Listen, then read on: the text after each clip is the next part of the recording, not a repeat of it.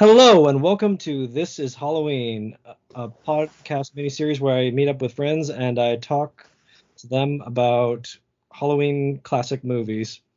And when I came up with this idea, I just thought one of my best friends is just a self-avowed, humongous fan of Stephen King's It. And I had to have her on to just speak about this. So welcome to the podcast, Rainey. How you doing? Thank you. It is a pleasure to be here, and I am pleased that I can go ahead and gush about this series. So I did my due diligence. I said before we started recording that I opened up it, I bought it via Kindle and Audible, and so I'm about a third, almost halfway through the book so far, but I watched the miniseries and I not just watched, I bought the Blu-rays of the new movies. So I'm completely inundated in it now, so I can speak the lingo, but I wanted to speak with an expert who loves it, loves it so much, and just ask, well, from the beginning, why do you love it so much?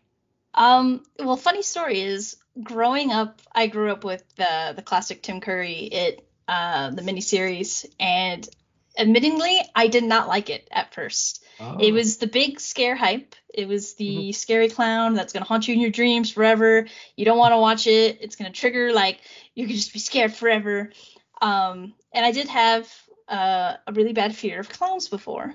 Mm. However, when I came to read the book and then just solidifying in the remake, I just kind of fell in love with the work.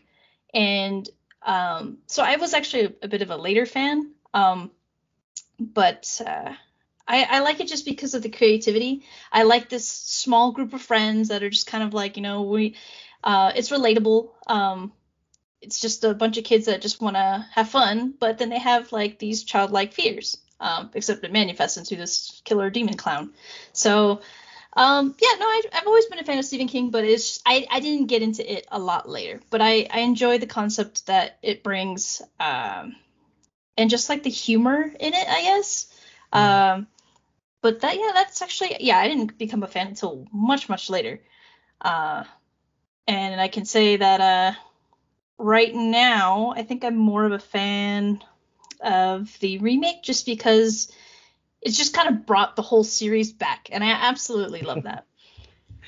Well, just people listening on audio right now can't tell is one that Rainey's room has a losers club and she has a plushie Pennywise, and she has on an It Chapter 2 sweatshirt. So she's totally decked out in swag Yeah, of it. I've got quite a bit of the collection. I would add more, but it's to be foreseen. Yeah, absolutely fantastic. So, uh, we'll want to just start talking about the book, or just general free flowing conversation. Sure, yeah. Um, I guess we can start with the book, the origins. I say we start off with the most controversial topic, and that is what people like to call the child orgy scene yeah, in the book. okay. I don't know how far you made it, but that's pretty close to the end. Yeah. It's I I've done my due diligence in having to read it and bear through it. Oh boy. Um, I don't find it necessary, but an interesting fact is that Stephen King went ahead and did talk about it later and said that times were different then, and he acknowledges that it doesn't quite fit anymore, which is, I mean, other than the fact that it's completely inappropriate, it's not in any of the adaptations. It's really never mentioned. Most people didn't know about it if they saw the miniseries first, which many have. Um, but what are your thoughts? Did you read that like even like I, I before? I did not read that, and I don't look forward to getting to that part of the book. Like, okay, so can I'll be brutally honest. For There are a lot of things I really admire about the book, Hmm. and there are moments of the book. It's always a thing with me and Stephen King. I have a bit of always a mixed response and reaction. I love Stephen King, the guy. he is a no BS, really straight shooter guy, and he's totally honest, which is odd for his relationship with Stanley Kubrick, which is a whole other conversation. But other than that, he is just always upfront of like when people want to adapt his works, like do what you want. I've written the Mhm. book. I'm kind of done. Just have fun. Just kind of make sure it's my story still, but otherwise have at it. Mhm. If you truly f with his story, then you get the Lawnmower Man, which he sued to have his name taken off. But other than that, I so like just going through the book is like there's so many passages, Granny, where I was just like, okay. In particular, I just want to single out one moment when he's describing Bill and his grief over the loss of Georgie Mhm. in this chapter. Like that was like, oh man, yes, Stephen King, you are a master. Mhm. Like I give you gripe, but like no, no, no, you are actually like this is so heartfelt and good. And then in the middle of that, the spooky clown comes out and just like, well, not spooky clown, zombie, and just like, Yeah. ooh, okay, that's great. That's actually a side conversation I want to get into for the adaptations and what they choose to do with Pennywise. Yeah. But um, yeah, so the underage gang scene is like, okay, so, but what I was getting at is that one of the things I really appreciate this like the movie adaptations for doing, Mhm. and what they don't do in the miniseries, but they take out the underage sex scene, so thank goodness, is like it really like makes me super uncomfortable now that I know that scene is coming, is that they're freaking 11. They're 11 when Yeah. that happens. So it's like 11. Yeah. It is just it's funny because even in the film adaptations, they go ahead and age them up a little bit. Yeah. To make them more relatable between audiences. I mean, you got kids, teens, and then even adults because of the miniseries. But yeah, the book was yeah, there was no holds bar. They just kind of Stephen King went gung ho with that in the most uncomfortable level. And I think the worst part is that it's detailed. It's not just this happens. It's not. It doesn't leave it at that. It Oh yeah, describes no, every no. single moment with every single Oh, loser, and you read it oh, or you listen to it, and you're like, oh. honestly, this is a different book, and then it goes back to normal, like nothing fucking happened. It's just like it's just like I okay, all right. To compare to like the thing is like one like it I'd be more comfortable if the adults were doing that. It would still be weird, but it'd be like, okay, it's sexually Right. appropriate and okay, weird, but it's just like, and it doesn't even factor into the plot or like themes really at all either. It doesn't, and so apparently it's because they get stuck in the sewers that they have to do this because it's a described as a bridge between childhood and adulthood. So it's them breaking that, I guess, seal, so to Ugh. speak. And I guess it's supposed to be like symbolic, but it's actually just very uncomfortable. um, it's yeah, I don't know what he said. It chimes have changed, but I'm like, what was different then that made him put that in the book? Like, period. I think it's just okay. A lot of people are mean. They say this. He's been upfront about it. He's had substance abuse Mm-hmm. issues.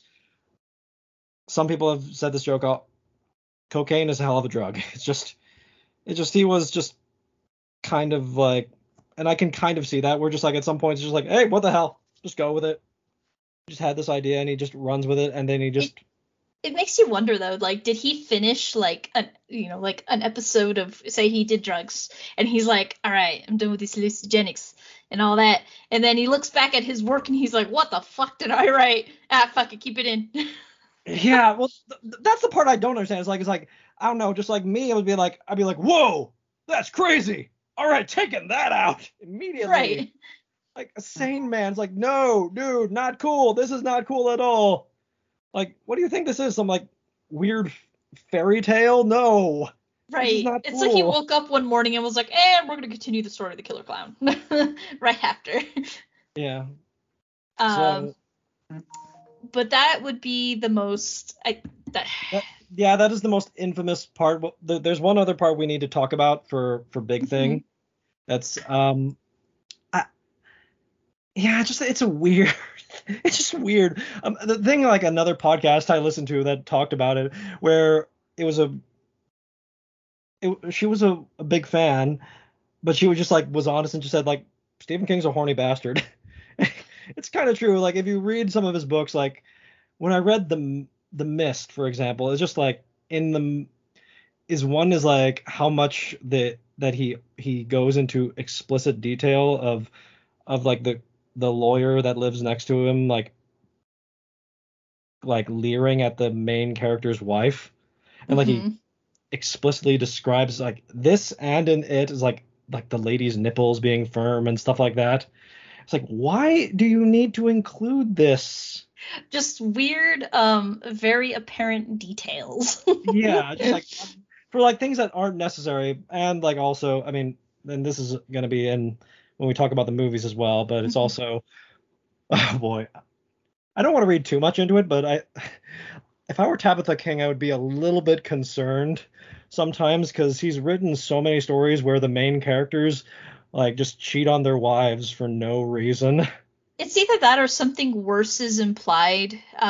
Again, yeah, like you said, we'll probably touch upon in the movies, especially in the remakes, especially Bev and her dad, because that is the most uncomfortable thing ever. No, yeah. But we'll touch upon that later. But yeah, it seems like it's always implied in either whether it's books or adaptations. Um, sure, it's you kind of wonder what was going through his mind. Yeah. Just I don't. I mean, like, there's ideas. Well, okay, when we get to the movies, or like I can talk more about it, but just like there, actually in miniseries and everything, there's like this kind of plot point of like how Bill like never really got over Beverly, and he just married a girl that's like a carbon copy of Beverly. Yes. Like that's like that's still I will say that's better than like Ben, the character of Ben, where he's still hung up on a chick he dated, like he had a crush on in middle school, or it's even worse in the book of elementary school. Elementary But school. and here's the thing, which is weird, is like in every form, so book, miniseries, remakes, um, they're supposed to forget about Derry and Okay, everything yeah. revolving it. So I'm like, how come Ben is the only one that remembers this girl crush? And like some people are like, well, he doesn't remember who, but he remembers a crush from Derry. He still remembers the town, and it's like I Yeah. don't understand. So yeah, I thought I don't know. I think that that's a little weird, but they all kind of like married or got involved with someone that was reminiscent of their past. Same thing with Eddie. He married someone exactly like his mom. Yeah, well, Um, like it's super weird. It is funny, but like it's like everyone like it's like they make it in the book. They like he knows it from the get go. It's like, yeah, Freud, have your field day. Like I know I am marrying my mother. Like she is exactly like my mother, both in like size, attitude. I am marrying my mother. mhm. I know. I know. It's like, okay, you know that you're doing this, Eddie? Like, yeah. Yeah, it's I guess the so I always just interpreted it at the end just to make more sense of it is like they all went back to like kind of like a security blanket, like unknowingly going back to what their childhood was. So example, Bev just went back to an abusive uh dude, Mhm. similar to her dad. Bill ended up marrying someone that was exactly like Bev because he had a major crush on her. Eddie with Mhm. his mother. Richie Uh-oh. is by himself. Yeah, you broke up for a sec, but yeah, Sorry. no, no, it's all good. Got you back. Yeah, dear, you're breaking up again on me. Okay, are you still there?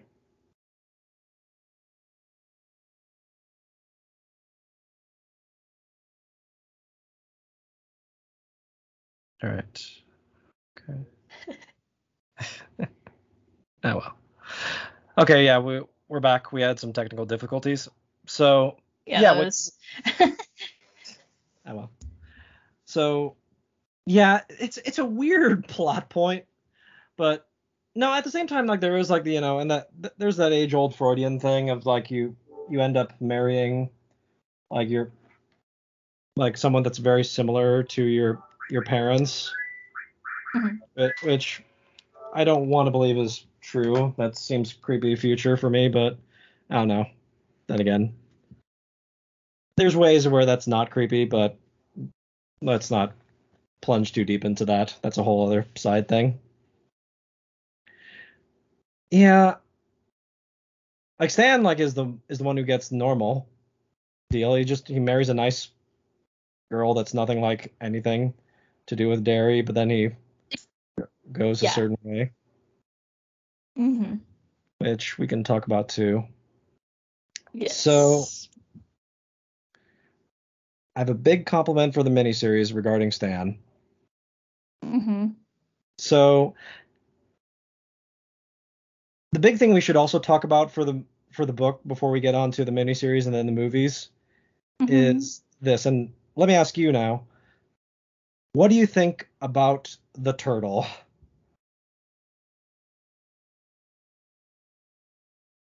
Of the island turtle and how it keeps reappearing, or just like the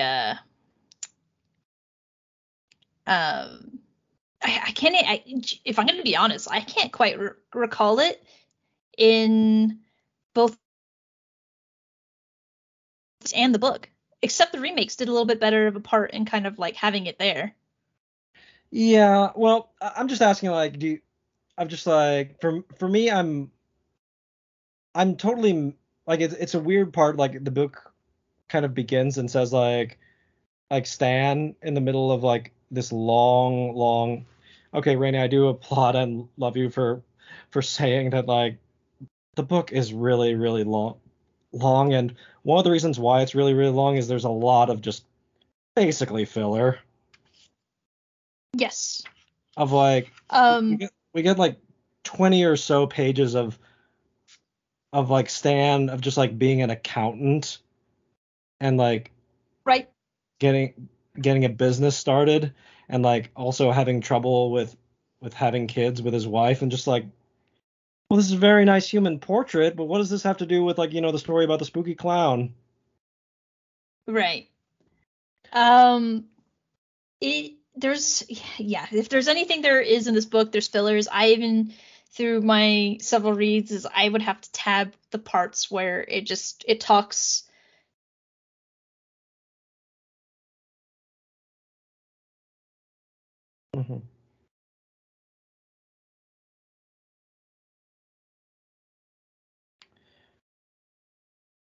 So I brought up the turtle because I'm just thinking of like it's such a fun it's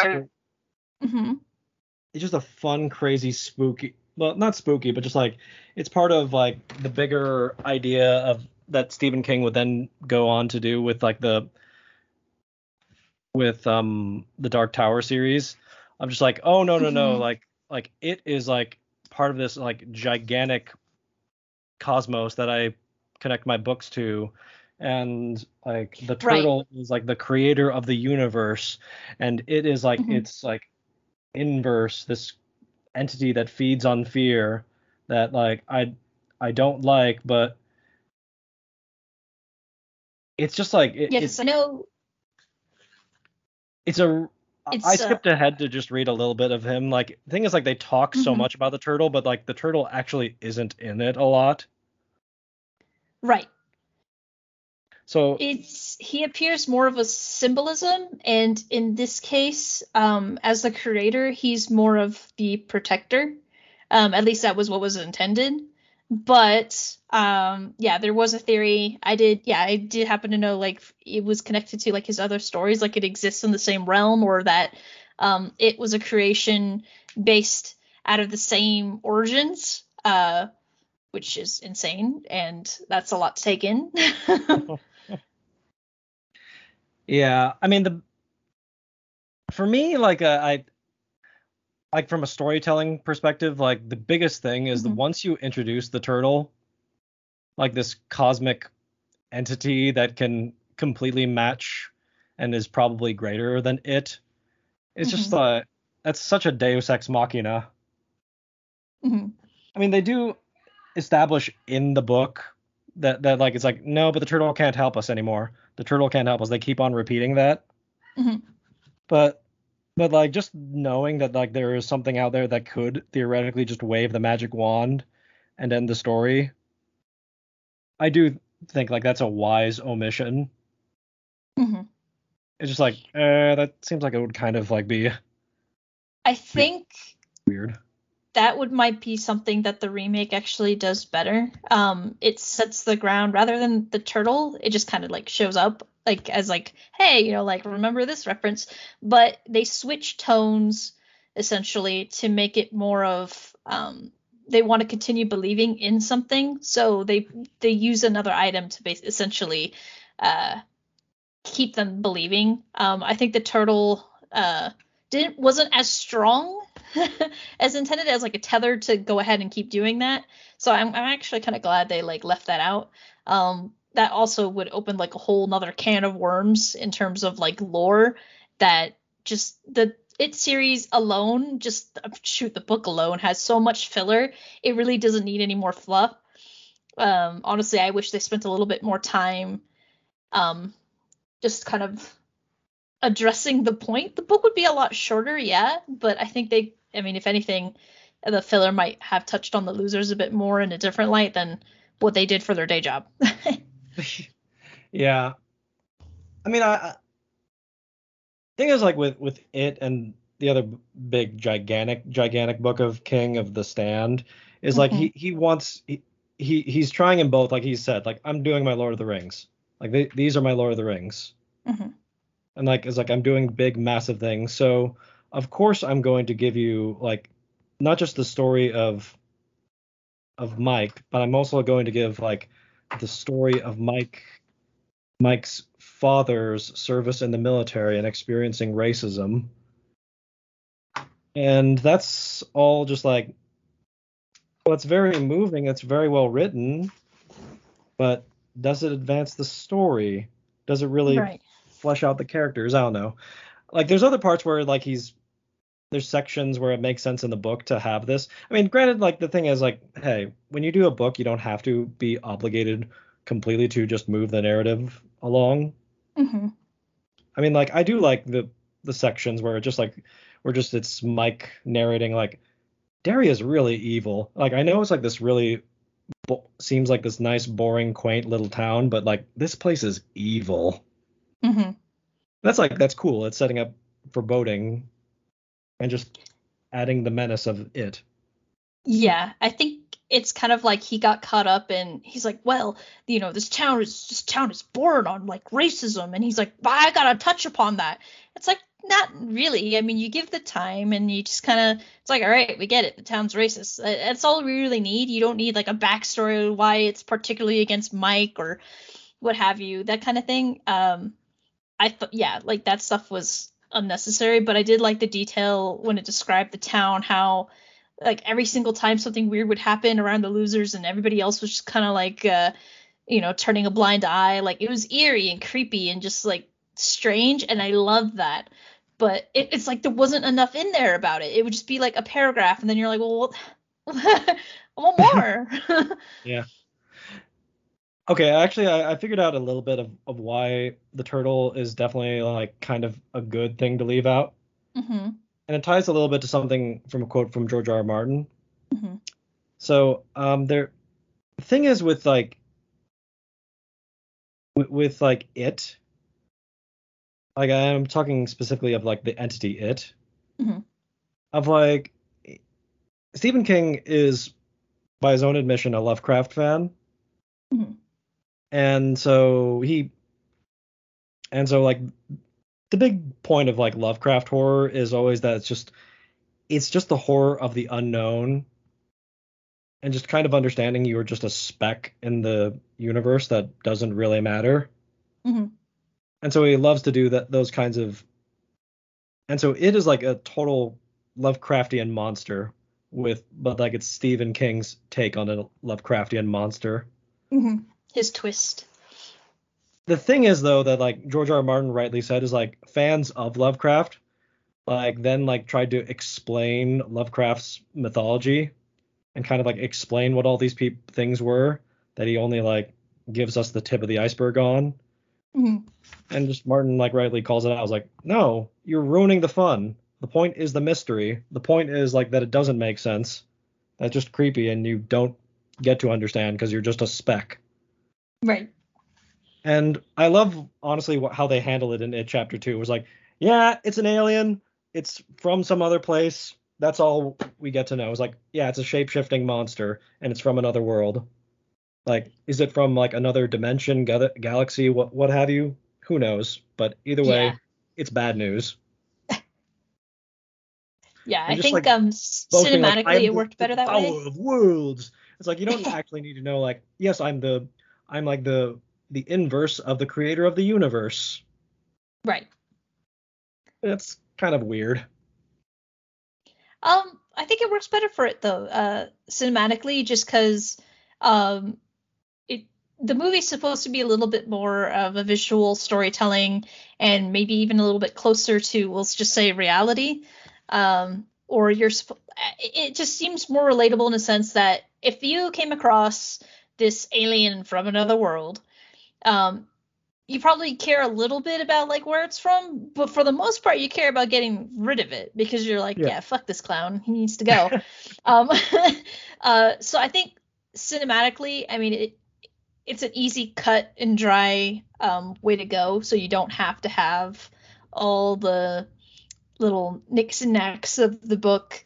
Because I mean, essentially, if you were to tell someone the plot, that's the plot. You know, these kids run into this clown. It comes back later when they're adults, and they gotta go kill it. It's just a step by step kind of thing. And I think, I think the films did that pretty well. But I agree. yeah. It's just like you don't actually need the origin story of it. Like that's Right. kind of what we're saying. Is like it's like I understand like from a kind of like a big book fan perspective. It's like no, I want to know. It's like do you really though? Like when you're watching it as a movie, like I don't need to know why Hannibal Lecter when he started to become a cannibal. It's just he's a cannibal. Mm-hmm. If anything, I mean, it's a fun like side story, but it doesn't need to be, um, I guess, like in the whole main arc. I mean, it's like there's a killer clown. It's gonna murder you. Let's kill it. um, yeah, I don't think it's entirely necessary. Okay, so let's talk about the 90s miniseries then. Let's move on and Sure. start with the adaptations. So, uh, okay, first, actually, okay, this is a bit of a debate right here, or Mm-hmm. just topic. Kind of one of the things that I appreciate reading the book and the 90s miniseries that they go for much more. Mm-hmm. Although I noticed rewatching 2017, like It Chapter 1, it wasn't as big as I had previously remembered, but even though like people call it the spooky clown book, Mm-hmm. like kind of the point, especially in the book, is that the clown is not supposed to be scary. It's like no, like I know Stephen King like wanted to ruin clowns, that was part of his goal, Mm-hmm. and just make them scary, but it's just no, the whole point of like the clown is like that's what lures people in, is like clown, huh? Oh, clown, funny, ha ha ha. Innocent, come in closer. Now I'm gonna change into something spooky. Mm-hmm. Ooh. Now I got you. Like when Georgie like sees Pennywise the clown in the book and in the 1990s miniseries, Mm-hmm. it's just like, oh, funny, a clown, ha ha ha, yeah, cool, and just slowly then like it becomes creepy. Yeah, it's I think. Ooh, yeah, the remake does that a little bit better. I understand Georgie is young, especially in the 90s miniseries.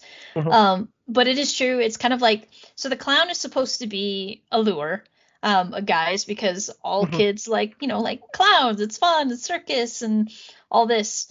The only thing is, um, Tim, okay, let's just say, I'm gonna put it down on the table right now. Tim Curry made a fucking awesome it, and sometimes I feel like they just let this guy loose on set because he's like, you know what, he's in a zone. Let's keep filming this. This is great. Yeah. We're not gonna say cut. We're just gonna go. I think he did a great job. And the practical effects and just more of the like stop motion and everything, it added that creepiness for that time where it's like, okay, at first it was funny, haha, this clown, but it loses it honestly after the first veil of Georgie dying, because now as an audience, you see this clown, bad shit happens. Yeah. And there's none of that really with the losers. They don't have that slow decline. I mean, he shows up, scares them, but they're already scared of him. They already, anticipate it. They never had that same breakdown that Georgie had. And I think it sucks because they get around that by just altering it in terms of like they see things that make them scared rather than it himself being the scary component, kind of like, hey, I'm a clown, it's fun, and then it turns into something scary. It's just he starts morphing into these different fears because it's just like a major plot hole when you think about it, and you only really get that breakdown with Georgie, and it's kind of upsetting. Well, and you're touching on something that I think that's more of the problem with the story itself.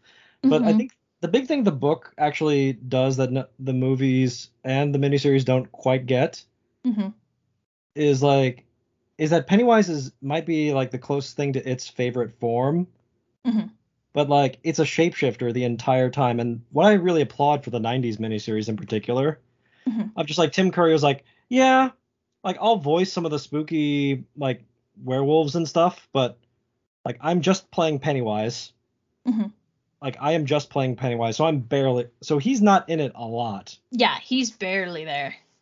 And okay, I'm gonna throw down the gauntlet, Rainey, with this.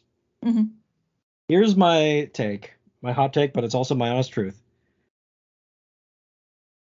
Bill Skarsgård is scarier, but I think Tim Curry gives a better performance. I agree. It's hard because it's one of those, it's kind of like Spider-Man. Like you got a good Peter Parker, but he's a shitty Spider-Man, or you have got a good Spider-Man, but he's a shitty Peter Parker. It's like you want both. And it's hard because Tim Curry's got the clown look to him, and he's got the laughter, but as far as his scary aspect, it's silly. I mean, he shows up and he rah once in a while. I think he's able to. Why I say it's a better performance is I can see both. I can actually see like him as Pennywise, like luring kids. Like the Georgie scene is like the perfect example. It's like, oh no, this like I do believe like he would, like the kid would buy it. Like the biggest problem I have when we get to like the main movie is like it's like the design for Pennywise is too damn scary. It's like no child in their right mind, like the minute they look at that clown, they are running. Well, yeah, and it's the same thing with Georgie. I mean, the first time he sees him, he literally jumps. And he's wary. He's already not drawn in, and I don't see the appeal even with even when it comes to chapter 2. There's another scene where it shows like he's luring this girl in, and I don't see it. I just don't. I don't believe it, because any child today or at any point sees that, they are running for the hills, especially in a dark place. That is not something that you stick around for. No matter how they want me to believe that, I just can't. It's just that's unrealistic. I know it's a movie, but it's just it doesn't make sense. By chapter 2, it's like we'll get to chapter 2, but chapter 2 has this kind of like Scream meta awareness for certain things. And so it's just kind of like, it's just hard for me to believe that like when you have characters that are smart enough to kind of recognize some of the tropiness, it's like, that clown is scary, run. Yeah. But yeah, so Tim Curry but here's a fun little story, just doing a little research, Rainey. This cracks me up, is that Tim Curry just once like he about speaking about making it was like he was doing the Georgie scene, and just halfway through shooting the scene, he was like, "Ooh, you'll float too, Georgie." Suddenly, the kid actor said, "Tim, yeah, you're scaring me." Like, oh, I'm sorry, but I'm supposed to. It was like one who was like, it was like this mixed experience because he was like, yes, I'm doing it, but also like, oh, I'm sorry, kid. Yeah, there's a lot of that in the remake too. Bill Skarsgård apparently had a really good rapport with the kids. He always made sure they were like okay after takes. Um, yeah, same thing with the bullies, especially since those scenes were actually somewhat traumatic, and even the kid actors were saying like, uh, since they weren't really allowed to see him at all as the clown, Yeah. their first takes during his appearance were genuine fear, and I think that is like a really intense kind of I want to say a very Hitchcock way to approach things. Like you want that genuine fear, and I think it's important that like behind the scenes you hear about this stuff where it's like, oh yeah, like they made sure that they were all right. And Yeah. I think the funny part is, now that you mentioned with that Georgie actor saying that to Tim, is it was almost the absolute opposite for the actor of Georgie in the remakes, because he Yeah. wanted to see it so bad. Yeah. He cried about it, and it's just like, wow, this is it's an interesting polarity there. Yeah. Yeah, well, it's either you really want to see the scary clown, or you don't. Right. The weirdest part for me is like it apparently just look from what I've heard is like that they shot the Georgie scene for the 2017 movie. That was like one of the last scenes they shot. Hmm. So like I guess like the first scene like they did together was like the You'll Float 2 scene. And that's when Yes. he met Pennywise. Yeah. And that seemed to be a reoccurring theme. I believe so. Like even in the chapter 2, the scene where it is taunting Ben is actually the last scene that they ever filmed, and it was kind of they like to say it's their way of like closing the movie out because he slams the door on Ben. Ah. And I think that's kind of cool that like it's not filmed sequentially, if you will. Mhm. But yeah, I thought that was interesting that those were the final scenes as well. Game of Thrones creators, I bringing back to Game of Thrones because of course I have to, but like they quickly learned as they were going on the seasons, never make the last scene they shoot their death scenes. That just leaves a weird effect and feeling on everyone. So make Right. sure they shoot something else. But yeah, that was their little idea. So yeah, Tim Curry is just he's really really good of just like he to me at least he really does play both all the angles of like being funny as Pennywise, but at the same time like, oh no, he's terrifying. And I I am the I couldn't eater be of worlds. I couldn't be sold on him being super terrifying, Tim Curry, just because I've maybe it's a personal thing. Like I've seen him outside of roles, like Fair enough. and it's an interesting take, just because he's so enjoyable on set as Pennywise. Mhm. It lacks the fear, and I think honestly I think that just plays part more along the lines of the narrative. Like Mhm. they told Tim Curry, go at it, be scary. The only problem is it's certain scenes just maybe they were too long. For example, in the miniseries, there's a scene where they're looking at this picture book and it's slowly coming to life, and Pennywise Ooh. is kind of like, he comes up, he's doing his little happy fun stuff, then he kind of like gets in their faces, but it just lasts a little too long. I can see that. I'm not necessarily disagreeing with you. Mhm. I'm gonna be for the miniseries as a whole. Like I do think like actually like seeing it for the first time, it's like no, this holds up. This holds up. This Mhm. isn't a masterpiece at all. Right. Like it's a really good 3 episodes of the Twilight Zone basically. Yeah. Like and so like that's as spooky as it gets. Is like Twilight Zone, and not great Twilight Zone, like middle of the range Twilight Zone. So there's some really great moments, and kind of okay. I'm gonna be honest, it's a bit also like the consensus about the book and the movies. It's just I think it's just tied with the story itself. The best part is the kids part, and like the adults part is not as good. I agree throughout every single adaptation the kids were always better. I think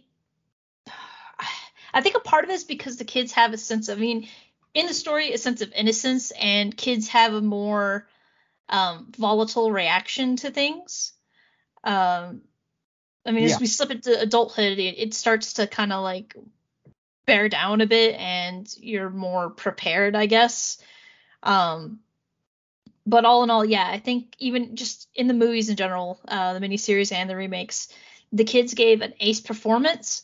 However, when we get to the remakes, It Chapter 2, the cast is phenomenal, and I believe, honestly, it's because the kids got to primarily choose who they wanted, and on top of that, the adult actors kind of came in and saw how the kid actors acted. So they were already kind of meshing before the second movie even came out, and I think that played a part in the accuracy and just the overall enjoyment of like the close connection and how it's just so accurately portrayed, and I love that. Unfortunately, it still falls short of the kid version just because I don't know if it's just because sequels are always not as good, but the kid actors just I don't know, they kill it every single time. Well, we're pretty simpatico. So I think when we get to chapter 2, we'll more talk about that. But I think just focusing on just the fun behind the scenes through doing some podcast diving, like Tommy Lee Wallace has like outright said, like the credited writer, he only wrote part 1 of the 2-part miniseries, and basically Tommy Lee Wallace, the director, had to rewrite pretty much all of it. So that might attribute a little bit for why it's a bit lacking in the second part. I mean, I think the big thing that you're touching on that I completely agree is one is because like that it is a fear entity. Like you're more imaginative and more you just are more imaginative and more scared when you're a child, just instinctively, because there is that sort of sense where just like you can believe that both you can believe in something like it existing, and it can be whatever you want. The great line in the book early where Stephen King, sometimes he has that kind of working class poetry in him, where Georgie first describes it in the very first chapter of the book, of just this something in the darkness. It is in the darkness. It is whatever I fear. And that is the perfect description of what it is. Is just I am just whatever you are afraid of. If you're afraid of a werewolf, I'm a werewolf. If you're afraid of like this cheap knockoff mummy, I'm a mummy. And like each time they say like it's like, wow, you look like my favorite horror monsters or Stephen King's favorite horror monsters, but like you're actually real. See, here with what you said, I think so it's whatever, so it is called that because it's whatever you fear. It's the manifestation of fear, Eater of Worlds, preys on people's fears, whatever it may be. The only issue is, say it is his favorite form. We're going to go ahead and assume that's how he lured most children in, is being a clown. And he doesn't know any better because, he's just going to be a clown for the rest of the time. And that we can go ahead and say that's why maybe in the remake the kids are a lot scared of clowns, because who finds that fun anymore? At least not like that old-fashioned looking clown. It's usually, you think, when you think clowns, you think, oh, Cirque du Soleil or something like that. Yeah. I think it might have been more effective from like a story point, just being it literally being just that. It turns into every single one of their fears, including as adults, just maybe like it really hits home, like maybe it starts adapting, like it hits things that are like a lot more fearful in their own right. Mm-hmm. But the only problem is he just sticks as a clown. And I understand it's because, it has to pay homage to the book, otherwise it's not it. But that is, I want to say, is actually a really big downfall, and it sucks because it's the poster boy. Mm-hmm. But I think it would be a whole lot scarier as a whole if they just focused on it being literally this fear manifesting morphing thing instead of just, hey, I'm going to primarily hang out as a clown and then only scare you as something else when it proves prudent. And even then, it's very, very short. All the films do it. The scenes are very short, cut and dry. It's just like, I'm the scary being. And the miniseries does it in a way where it's just the clown's not in it enough, and you just kind of think, all right, well, that's his face. But there's no really other fear except for, like, I guess the mummy and the dad for Bev. I don't know. It doesn't hit Well, home. Richie is the werewolf. Mm-hmm. But I know what you're saying, and yeah, but that's just part of the story, I think. Like I'm more like okay with it. Mm-hmm. I mean, just like from a storytelling perspective, like especially with the times that they had, Mm-hmm. you've got to have like at least one consistent form it reverts back to every now and then. Right. Otherwise, like just the entire time, it's just that's too much of like a Pandora's box of like, well, it can be anything, and just like all the time. Like, well, how do we Right. know it's even the same thing, or there's just lots of monsters in this place? I guess kind of, yeah, like a consistent form to exist amongst society. But here's the problem. If it only awakes every, some odd years, why does it need a consistent form? It just doesn't. I don't know. It's one of those things where it's like an endless loophole. Like, Oh yeah.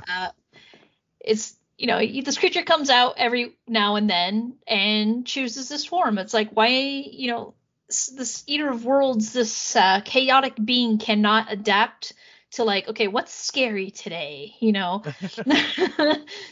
Well, when he's hibernating, he checks up on the pop culture, Rainy, and keeps tabs. Yeah, he's got. I mean, like, you gotta think he's existed for 1,000 years, but he doesn't notice any change. Like, all of a sudden there's these moving cars.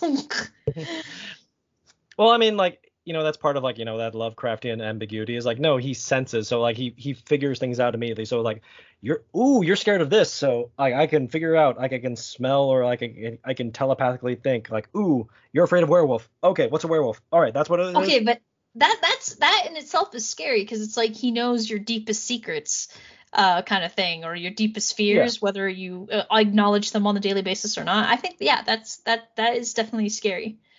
Mm-hmm.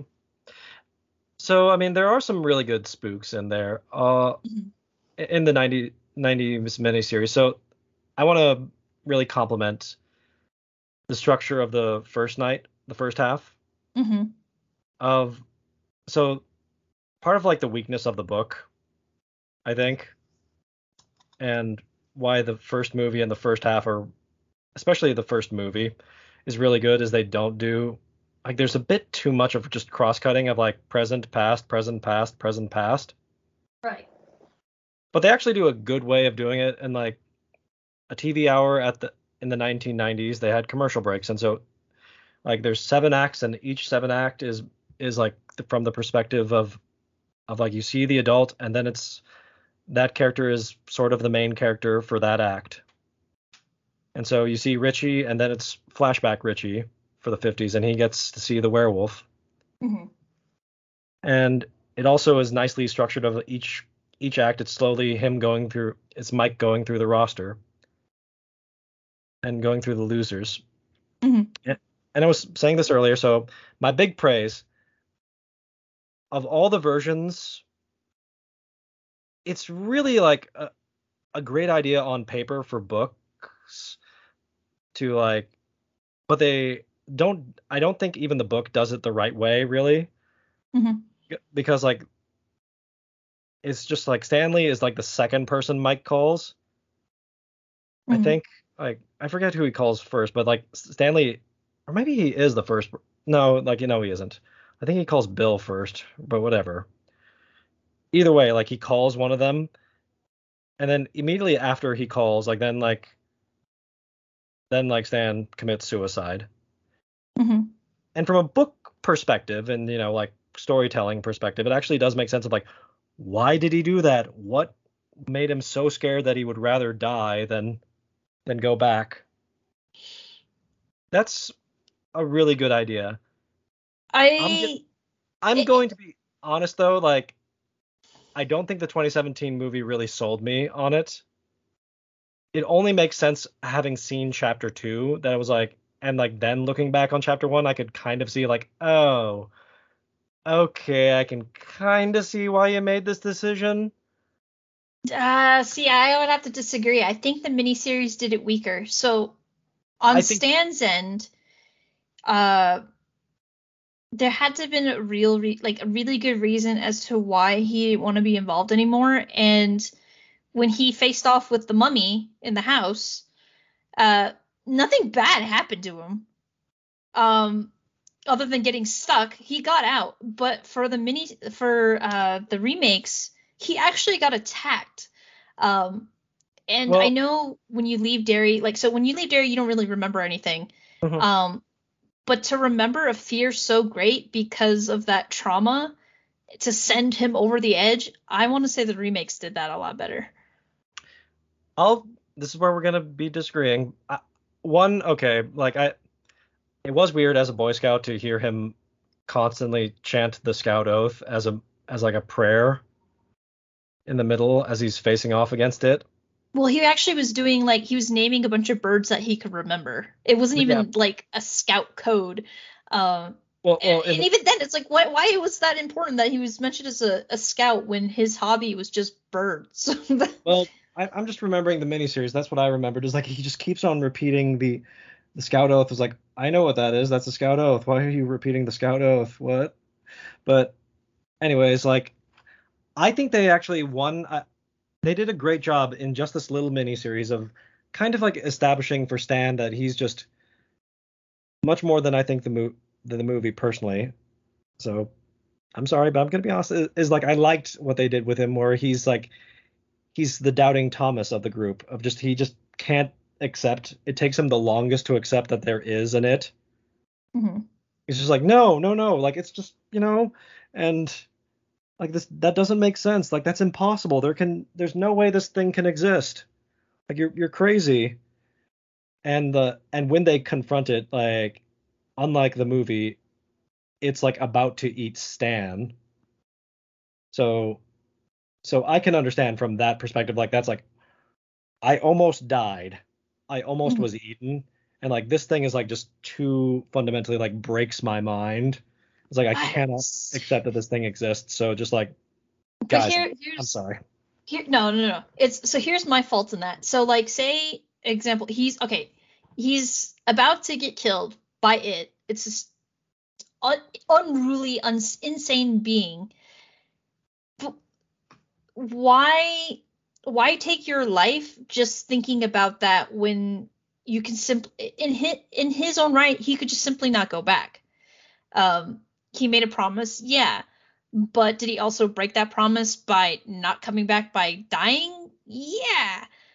Whereas so the remake where he's actually he's attacked beforehand, in his mind as a child things can only get worse. Like, if it was that bad already, what else can he do to hurt me or even kill me?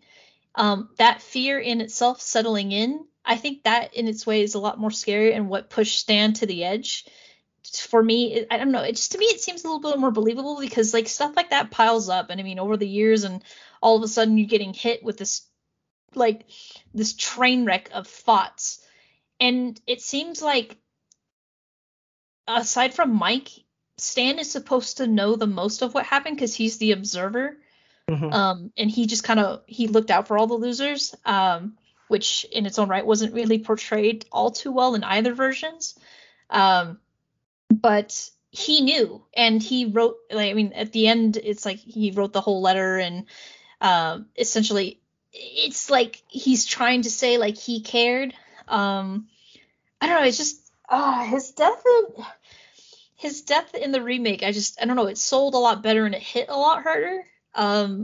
When he died in the '90s series, I was just kind of like, what did, like, he was just so scared that of, like it, and then I don't know.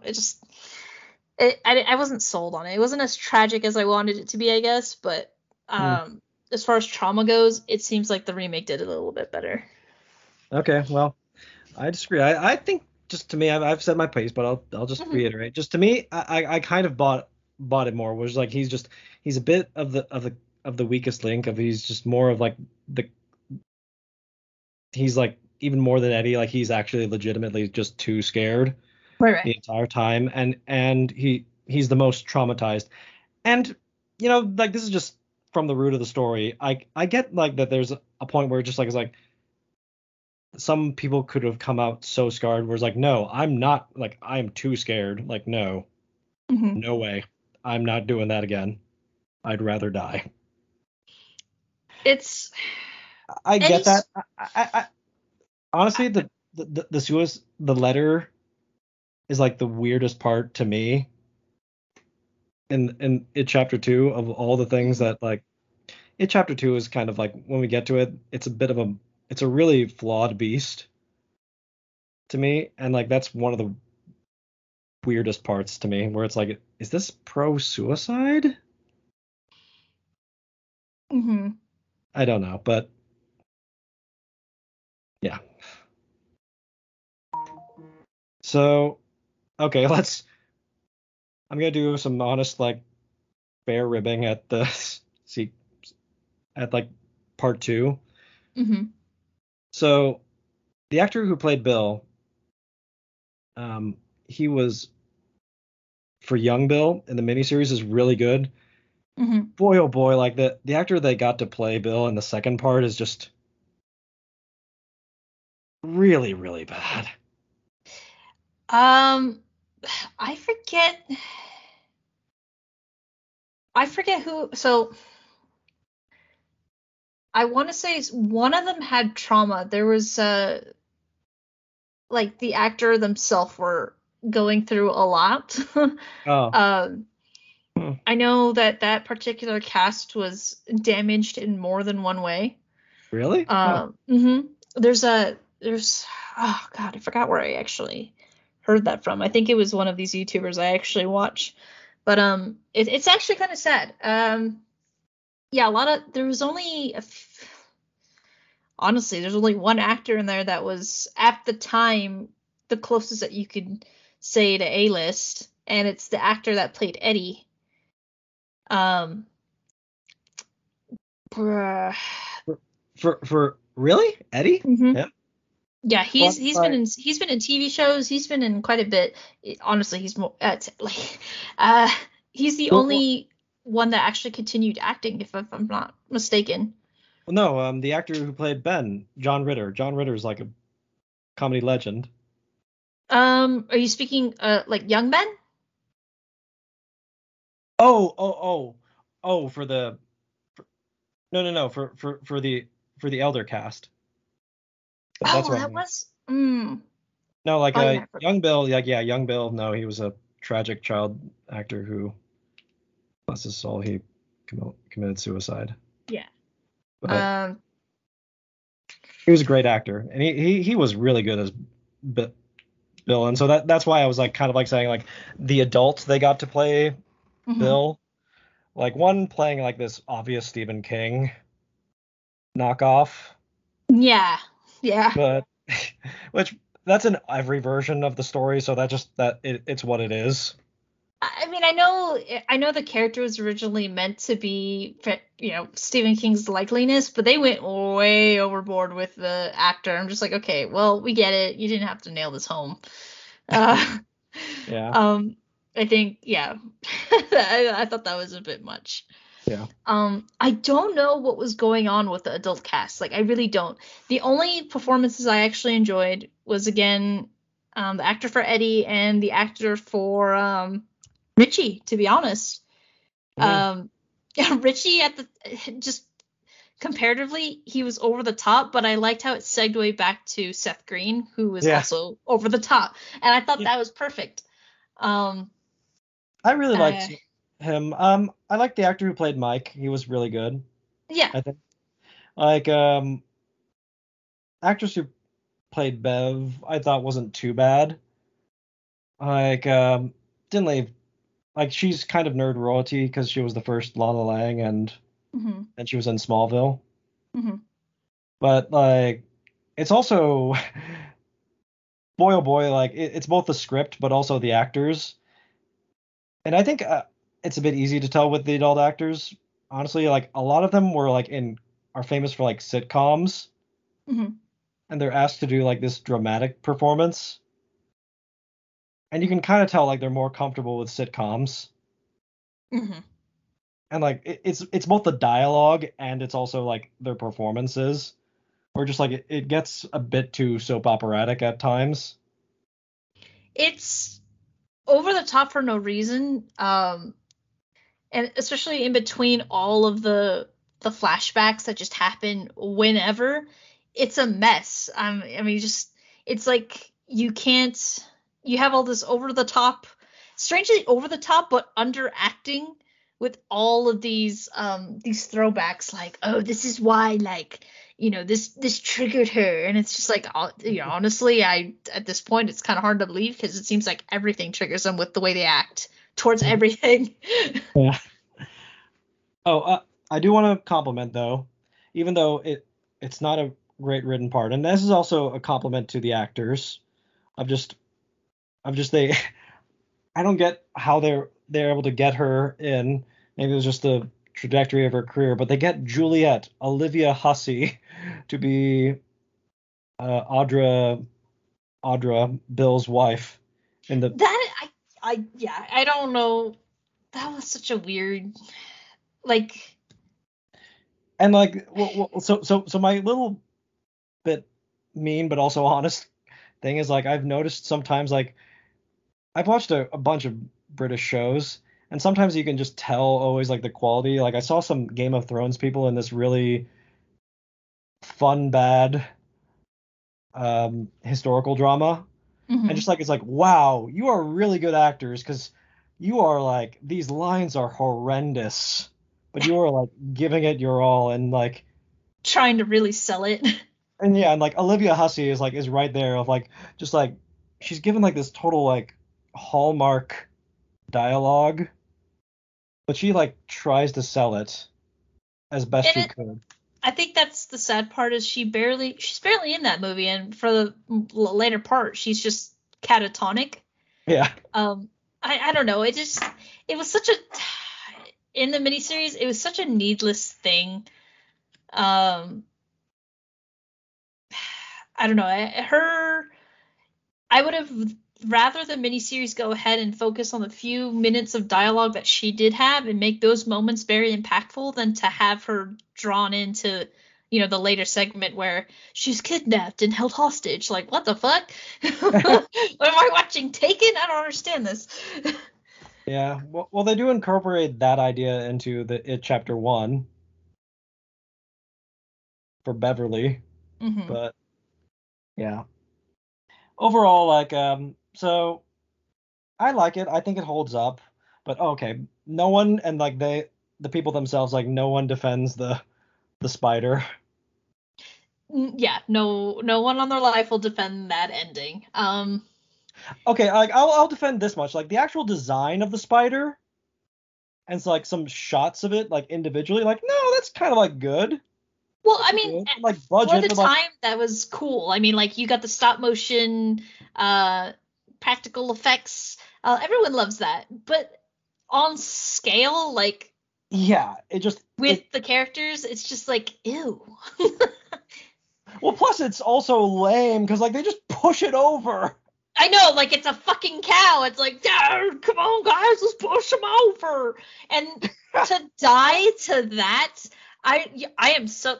Eddie is my all-time favorite character out of this whole miniseries. He's super relatable to me, and for him to go out like a bitch by after, it's like you died to something you can tip over, sir. Yeah. Please. Yeah. That was a very disappointing outcome, and just I don't know, to get taken out. I don't know. That's a shameful thing. Yeah. Okay, so that's it for It miniseries. It's fun. It's of its time. Tim Curry is great. I get good laughs out of it now and then, and I will always go back to it. But is it as horrifying as everyone says it was then? Absolutely not. It is super fun. It's fun, but it's a fun thing to watch, I'd say. Yeah. Yes. Yeah, just have your buddies over, have a couple drinks. Oh, it's totally worth watching. Right. Oh, absolutely. But yeah, no, let's get into the main event that we were really here for. Yeah. For the main movies. So right off the bat, like if I were to give a ranking, I'd say like it chapter 1 is to me like a 9, and like it chapter 2 is somewhere in like the 7 to like 8 for me. But I agree. Like, I can agree with that. It's just like it's just it chapter 1 is the perfect encapsulation of just everything that's good about the It novel and like the It miniseries, just made into a really rock solid movie. There are things I can nitpick about it, but like it so works for everything. I agree, and it's yeah, like you said, nitpicking it's hard. Like you can do it, but it feels unnecessary. It's just kind of like at this point, yeah, you're literally just trying to find anything to complain about it. The second one, I can definitely pick out some stuff right off the bat where I disagree with, and I'm like, that could have gone a little better. But together, those two parts, if I were to remember it's honestly from the remakes. And yeah, it's just the performance from both casts was just it was so good. It's been a while like a movie made me cry, and chapter 2 definitely that together, both of those movies, it's just it hits home. Chapter 1 made me cry too. Well, this is why I wanted to bring you on to talk about this, and just your love of this. It's so wonderful. That touches me right there. That it touched you that way. Okay, I want to give one little praise back now that I think about it, to the one thing I'll give credit. And this isn't like a nitpick for the movies, but like it's just it's what it is. Like biggest thing like I'll give credit for the miniseries is like it's kind of obvious. Like I think even the kids can tell. It's like, oh, we did not kill it at all. We heard it, but like no, that thing is obviously still alive. It's just like it's practically like saying, "I'll be back."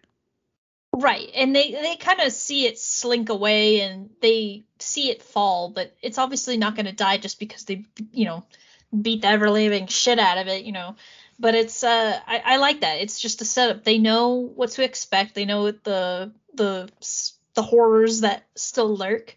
But for then, it's like they can return to being kids.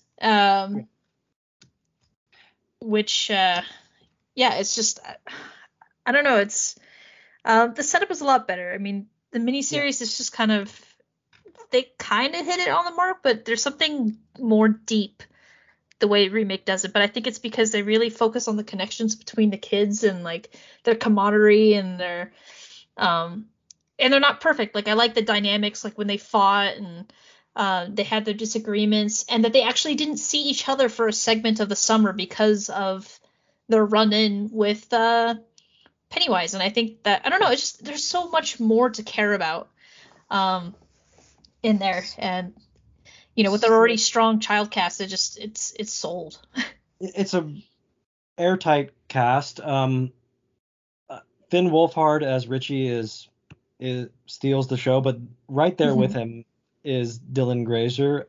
Yes. I'm really impressed. I'm really rooting for Dylan Grazer. He also won my heart in probably one of my favorite, if not my favorite, superhero movie. And that's saying a lot, I know. But one of my favorites, definitely like my favorite maybe of this decade, or last decade, was Shazam. I Him, agree. His he performances are was was really good. Just everyone in that movie, honestly. I'm gonna gush about that real quick. Shazam is a really fucking good movie. it is. Well, It it's was it's it's yeah. become a new staple for Christmas movies for me. hmm It's like it's a Christmas movie.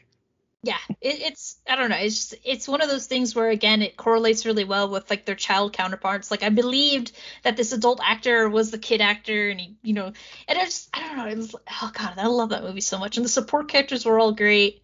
Mhm. Yeah, I would watch That's that movie all the time. same.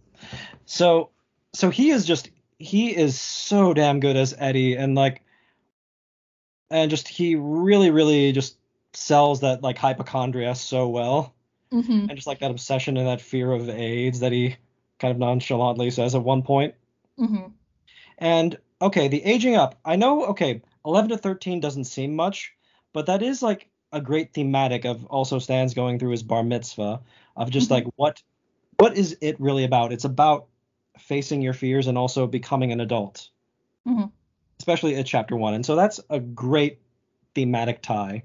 And also aging them up means like I do love the cutesiness of like you're just about like starting to really be attracted to people.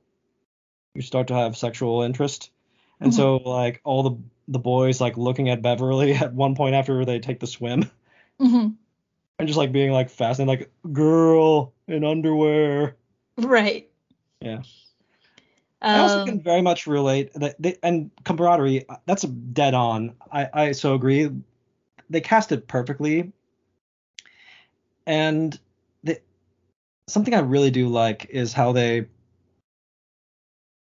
okay, weird thing we didn't mention, but like every version of the adaptation of it, like they pretty much just like take the core idea of like how many people there are and some of the basic ideas, but every adaptation they've gone like a totally different way with the characterization mhm. of each one of the individual losers. Yeah. Like the weirdest thing is like in the miniseries, like Ben is like his dad is dead, and like he's now like living with his aunt and cousin, and like he Y- sees his father as like as like the version of Pennywise to lure him into the trap. Yeah, that I thought that was a little weird. It was weird, but like it's like that's the thing is like so like each time, and so kind of like my big compliment for the 2017 movie for chapter 1 is that Bill is like one, they go for this whole stranger danger idea, which I think is great. And it's not that like and the kids don't know that the kids are dead necessarily. They've disappeared. hmm And so Bill's journey is accepting that Georgie is gone. hmm And so like he spends like most of the movie like trying to like no, Georgie's not dead. I'm gonna find Georgie. I'm gonna find Georgie. And that's done like a huge number on him. That's kind of the weirdest thing in the novel, I will hmm admit, and the miniseries. Like it's like they do like pay lip service, like oh no, he's totally sad about this, and yeah, he is, but like he's also kind of moved on in some ways. Yeah, and I touching upon Bill's grief, in the remakes, that was one of the things that made me cry. Is just like his whole resilience towards the idea of like he's still so hopeful, and it's Hmm. like the purest of hope because he's a kid and he Yeah. wants to find his little brother. He feels guilty. And I think so when he faces off with Pennywise and he finally finds Georgie's coat, in a weird way, he still can't let go and he's grieving, but at the same time he's not because when he's an adult, that grief is still there. He's latched onto it, and when he faces that for the final time, um, that was also in a weird way touching. Like he's trying to, uh, he came to terms with the fact that Georgie was dead. That portion of him it had set sail, but he never forgave himself, and I think that is like a very adult trait to have. So Hmm. it's like his fear was just kind of like coming to terms with it again because the last of it was literally him, and yeah, that shit's deep because it's like I don't know, it ties in with like the growing up, and then now you have different problems, and how he never actually forgot. So a great empowering moment for him. So I thought that was a really cool way to come out of that little trap that Pennywise put him in. So yeah, no, I like that a lot. I mean, that is probably my favorite. I mean, my favorite part of the movie, I'll be honest, is them beating up on Pennywise in the movie. Oh, heck yeah. That was just, it was satisfying and just like, it's wonderfully cathartic. They've built it up so much. Like I'm just now I'm gonna beat this fucking clown. Right. Like, yeah. But no, actually, I agree with you, Rainey. For actually, one of the things that's really smart is to include that they try to face it. Like, that is weird in like the book and in the miniseries of just like that they just like the first time they try to stand up to it just works. Mm-hmm. And like they kind of already figure it out. Mm-hmm. Of like, okay, like this is battery acid. Believe this is battery acid, then it will be battery acid for it. Right, and it's fitting because they're kids. Their imagination is stronger, and if you aren't afraid of something and you make it, I guess to throw it to it too, if you make it little, it's not as scary and you can overcome a fear. It's symbolic, but also they're actually conquering this villain. Yeah. But I mean, like, and that's part of my problem with 2 is it kind of just repeats what happens at the end of 1. Mm-hmm. Yeah. But they kind of figure it out at the end of 1, where it's just like it's like he's trying to scare, but then just like it's like he spits on poor Eddie, but it's like okay, I'm gonna kill you. Yeah.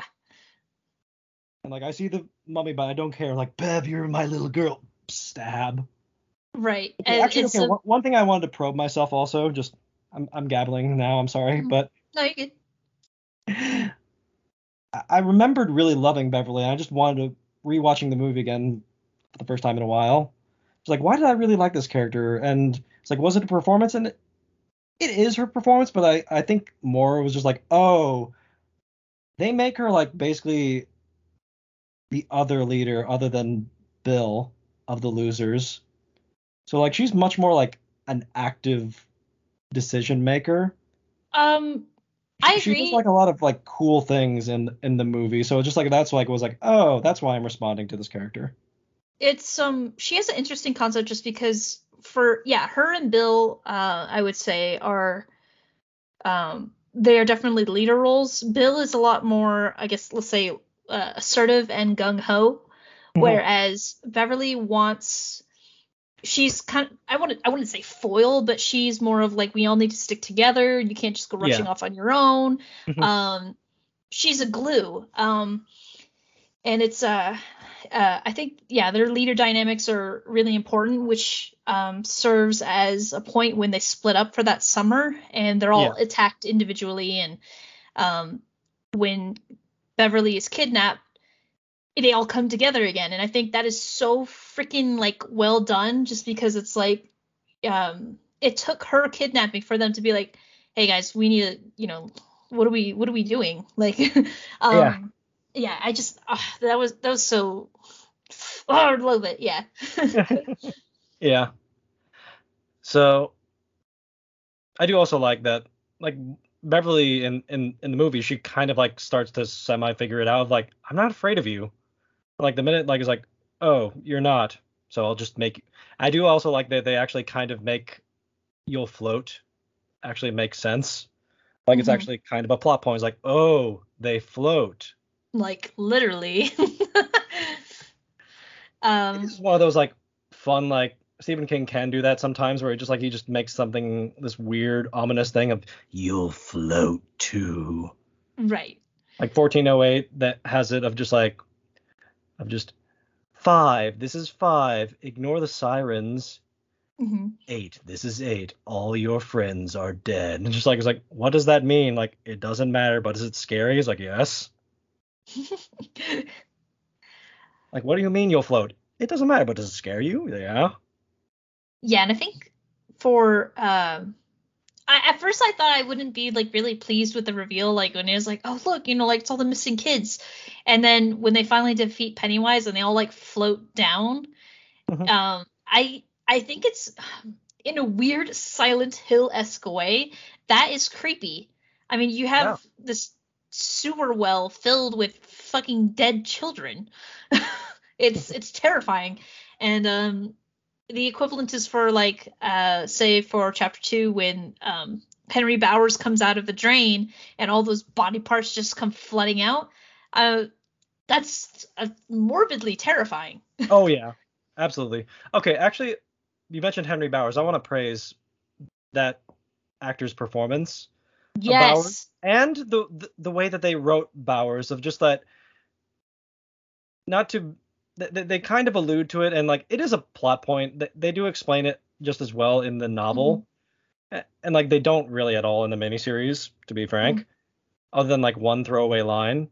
But I like he is such a monster, and like he freaks out Belch and like some of the other bullies of like, what the hell? You're like, you're actually gonna carve your name into I like into the kid? Like, whoa, that's what? And then like Yeah, later it on when he shoots humanizes some of when the he wants to bullies in a sense. yeah. Well, like Um, there's degrees. There's always degrees. Like it's like, and then some right. like that are like just like they're bad, but like they're not evil. Whereas like Henry's like, whoa, no, you are actually twisted. Henry is in a way his own tragic character. Like, don't get me But wrong. I yeah, mean, he's but then obviously yeah, someone you're yeah. not So supposed to feel that's what I was bad gonna for. say is like, but then like a great direction, great like casting for his father, and like that performance of just Mhm. suddenly when he's like, when you think you could just hate him more because he's about to shoot a cat, then like Mhm. his father, it's just like you instantly get everything of like, you get Henry Bowers of like, oh This is why he's like that or acts this way. yeah, it's just like that Right. his father shoots at him. It's like, what the? Yeah, it's a whole new level of trauma, and Henry Bowers is actually so he's one of the characters that actually is a closet character. And that also plays a part because he's so wrapped up in his own trauma and just his own empowerment comes from bullying. It just shows the degree of how bad it can be for certain people. And I think that's an interesting dynamic, just kind of like on its own, as like Henry Bowers just being how he is, which leads me to my disappointment when they really don't touch upon like I wish I saw a little bit more in the books. I mean, there's a bit more, but I wish I saw more cinematically between Bowers, Belch, and the other bullies, just because there's just so much of that character, and that actor was just so phenomenal. I wanted more. Well, if they leave you wanting more, that's probably a good sign. Yeah.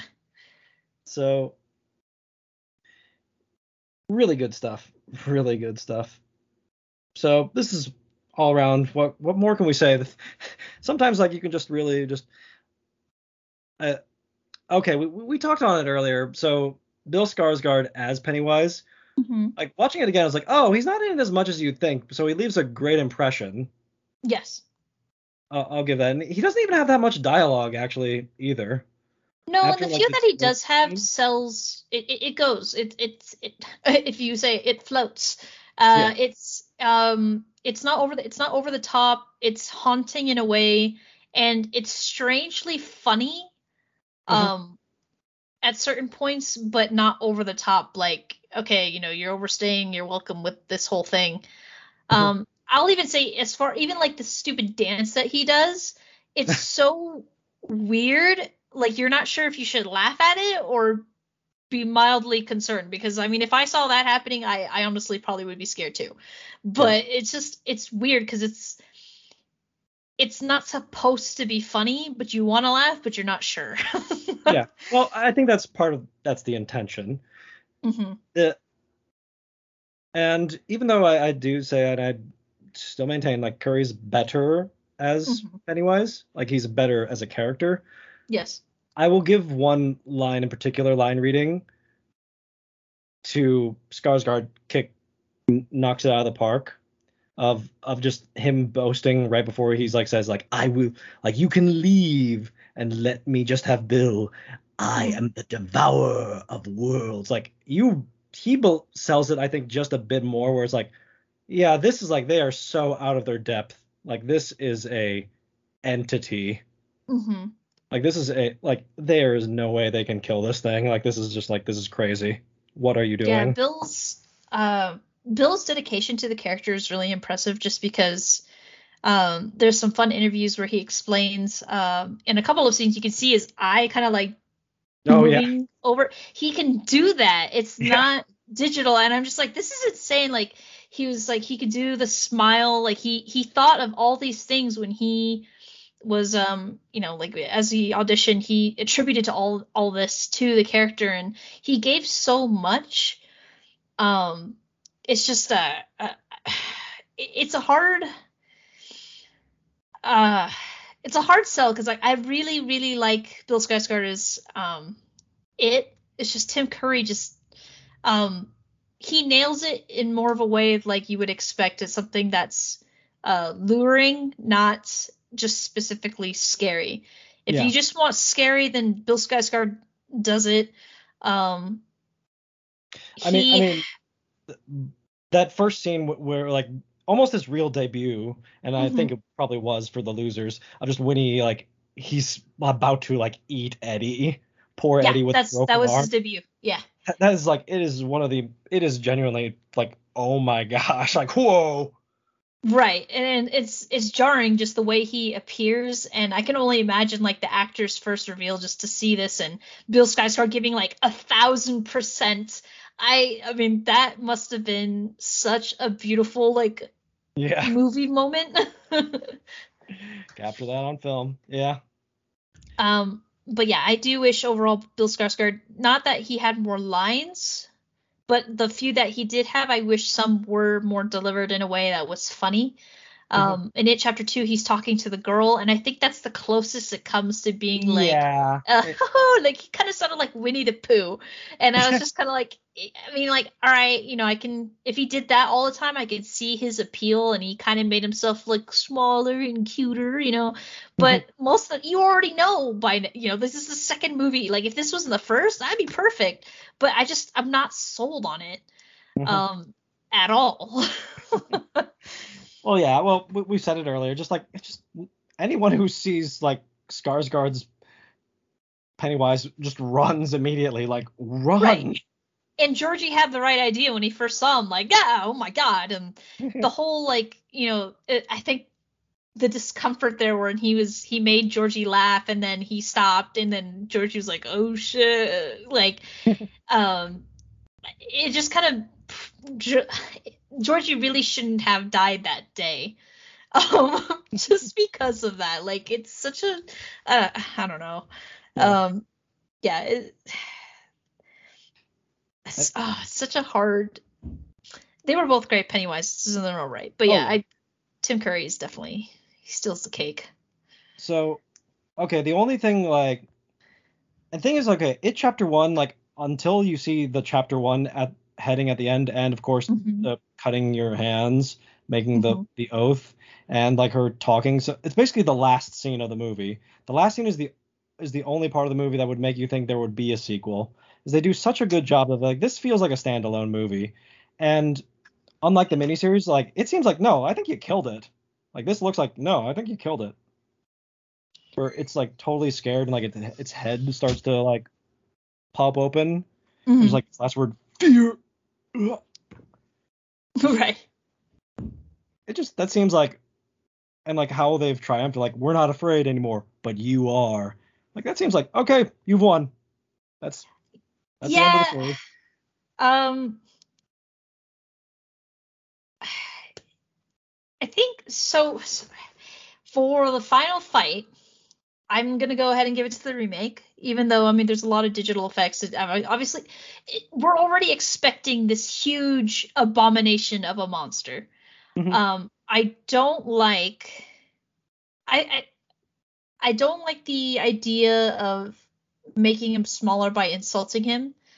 Uh, just because it's it's such a weird. It's not even like it was fine when they were kids because it was like okay, your imaginations make like kind of like a Nightmare on Elm Street kind of thing. Like if you don't believe in him, Yeah, if you think he's little, then he's shit. yeah, But the coolest part that even came out of that fight was literally when he was starting to get small, and fucking Richie comes in and rips a leg off. I wanted more violence, I think. Maybe that's what I wanted. I wanted Richie to start beating him with that leg. But it seems it's not organic. Like, it didn't seem like the losers themselves believed in it when they were saying these things, and it just seemed silly. That's chapter 2. In chapter 2, this much more kind of like flawed thing. I think that's our cue to start talking about chapter 2. So overall, like, yeah, It chapter 1, it's a masterpiece, I think. Yeah. But okay, so It chapter 2. I kind of want to talk about this just for a sidebar, but also to be honest. Something the miniseries has got, and this is just Hollywood now, is like, don't get me wrong, like a lot of the people in the It miniseries, like the adults, are like good looking, but they're not gorgeous. They actually look like middle-aged people that you would like find off the street. And like, yeah, Beverly, like, yeah, she's good looking, but she's not like a model. Right. They look, I wouldn't say worn out. They just look like people that live their everyday lives. They're not Hollywood-esque looking. And so compare that to when I first watched the movie. It's like some of them is like, okay, Jessica Chastain, like, yeah, okay, Beverly, Jessica Chastain, okay, sure. When I saw the actor they cast for Ben, I just like, it took me quite a while to like accept, like, that's Ben. I mean, he doesn't look much like the child actor, but I actually like that whole like turnaround for him.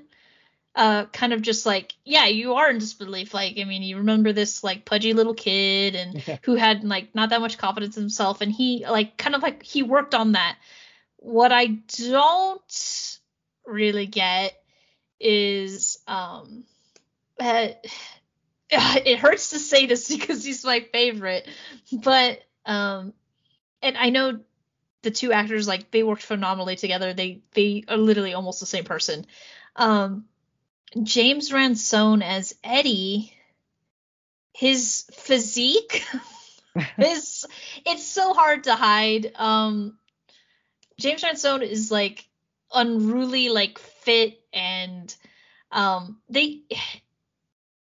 you can see them kind of like bulk on the clothes to kind of give him like this like dad look. And it doesn't fit. Same thing with James McAvoy. Yeah. Great performance, but I can't even say that I really buy him as Bill. Okay, McAvoy to me, the Ben actor. It was just like, I have met, like, there's two people in my life that have made that big of a transformation. Like, where I was like stunned, like, whoa, hey, whoa. I won't name drop, but just like suffice to say, like, whoa, okay, you look totally different. But like, I do love also that little gag moments of just Bill Hader of like miming, coming like, up and like, what happened? It's like, what happened to me? Yeah, I do like that. That was good. I mean, okay, credit where credit's due. Like, I do like Hader is like one of the only ones who is willing to make himself look a little more like, no, like, I'm not a model, I'm not gorgeous, I'm just. And I do like the gag. He says, "What happened to me?" Yeah. So just keep that 5 o'clock shadow. So, yeah,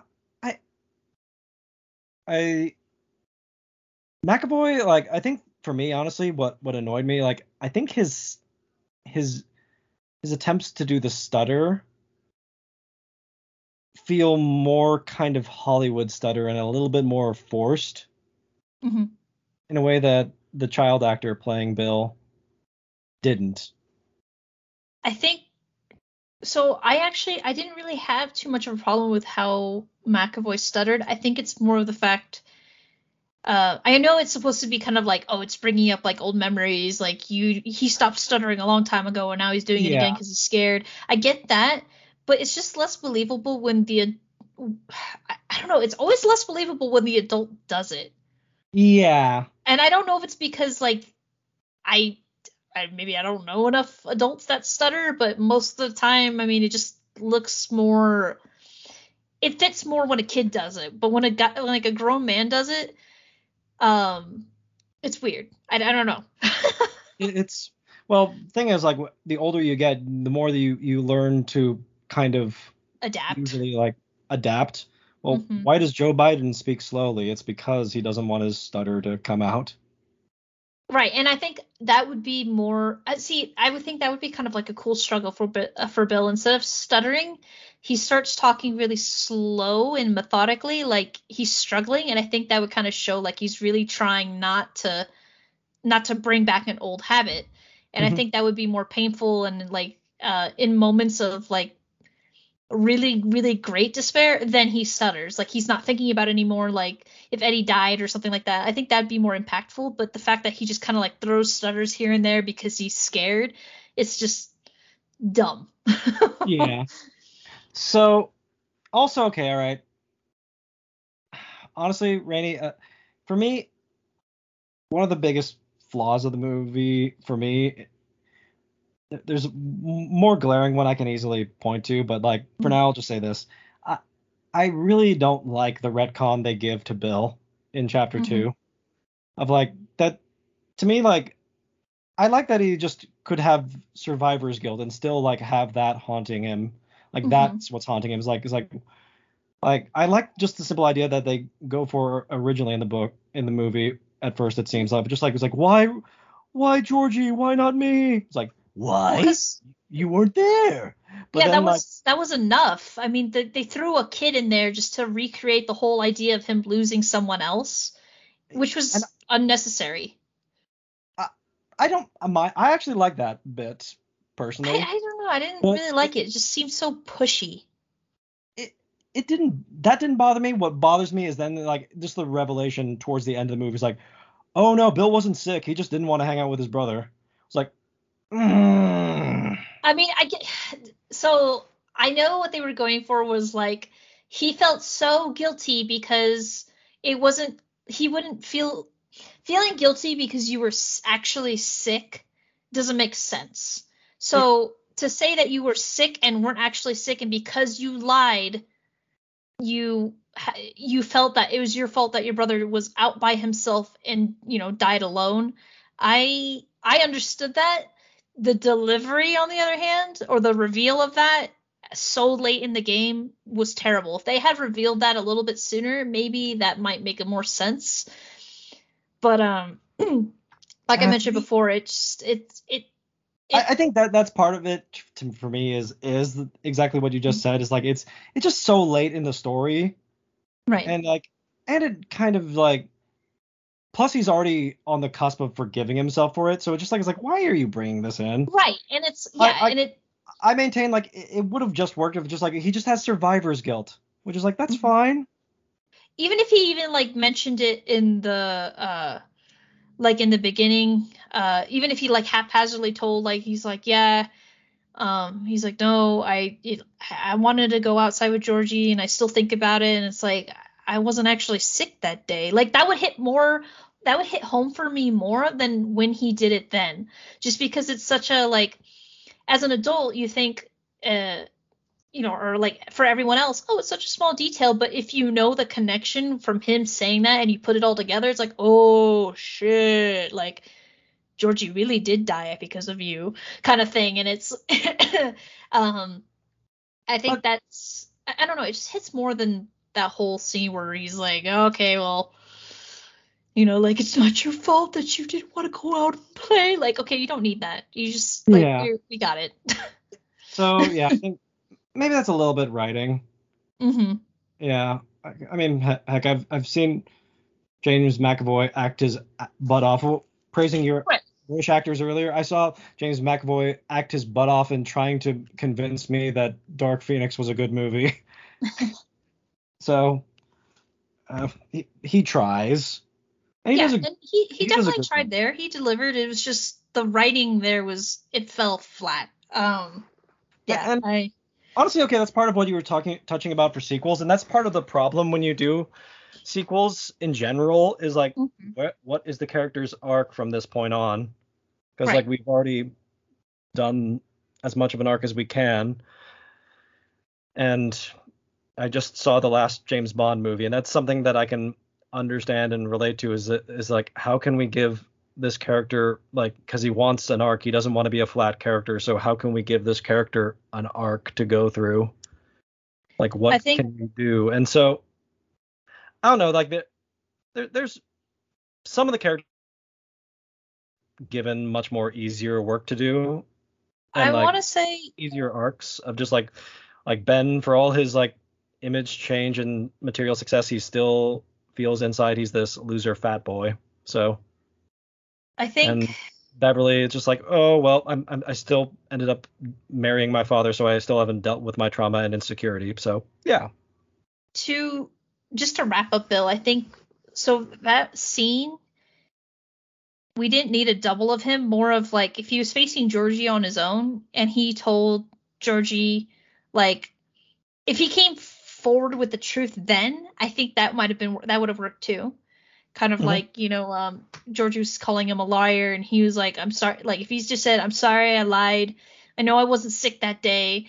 I just didn't want to go play, and he killed Georgie, and then that was it. That would have been like, he came to terms with his guilt. He realized it was, and then he said, it's not my fault. You're dead, and ended it there.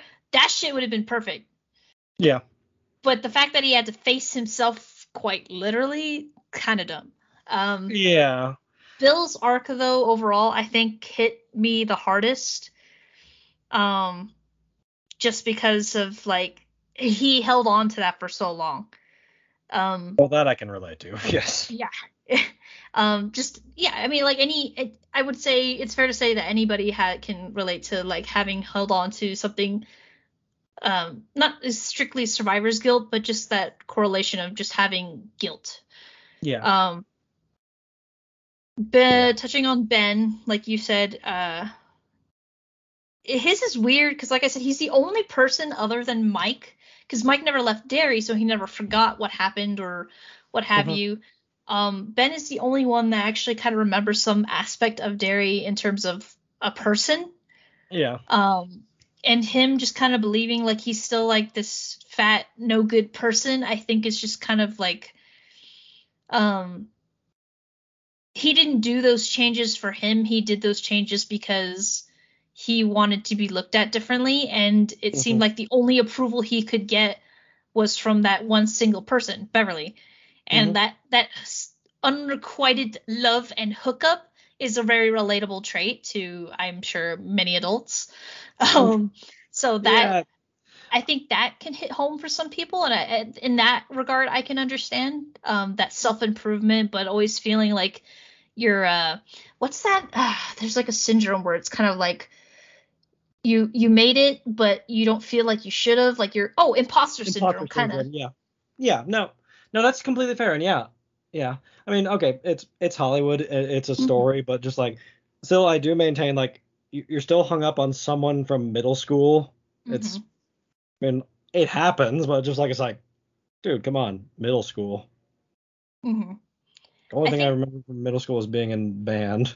That's all I I. guess I guess the whole point of making him older was like he was finally, like how kids are starting to like, as they were 13, they aged them to 13. Yeah. So you're just kind of like starting to, get acquainted with those sort of feelings, and it I guess it was so impactful because to him it would never happen, I guess.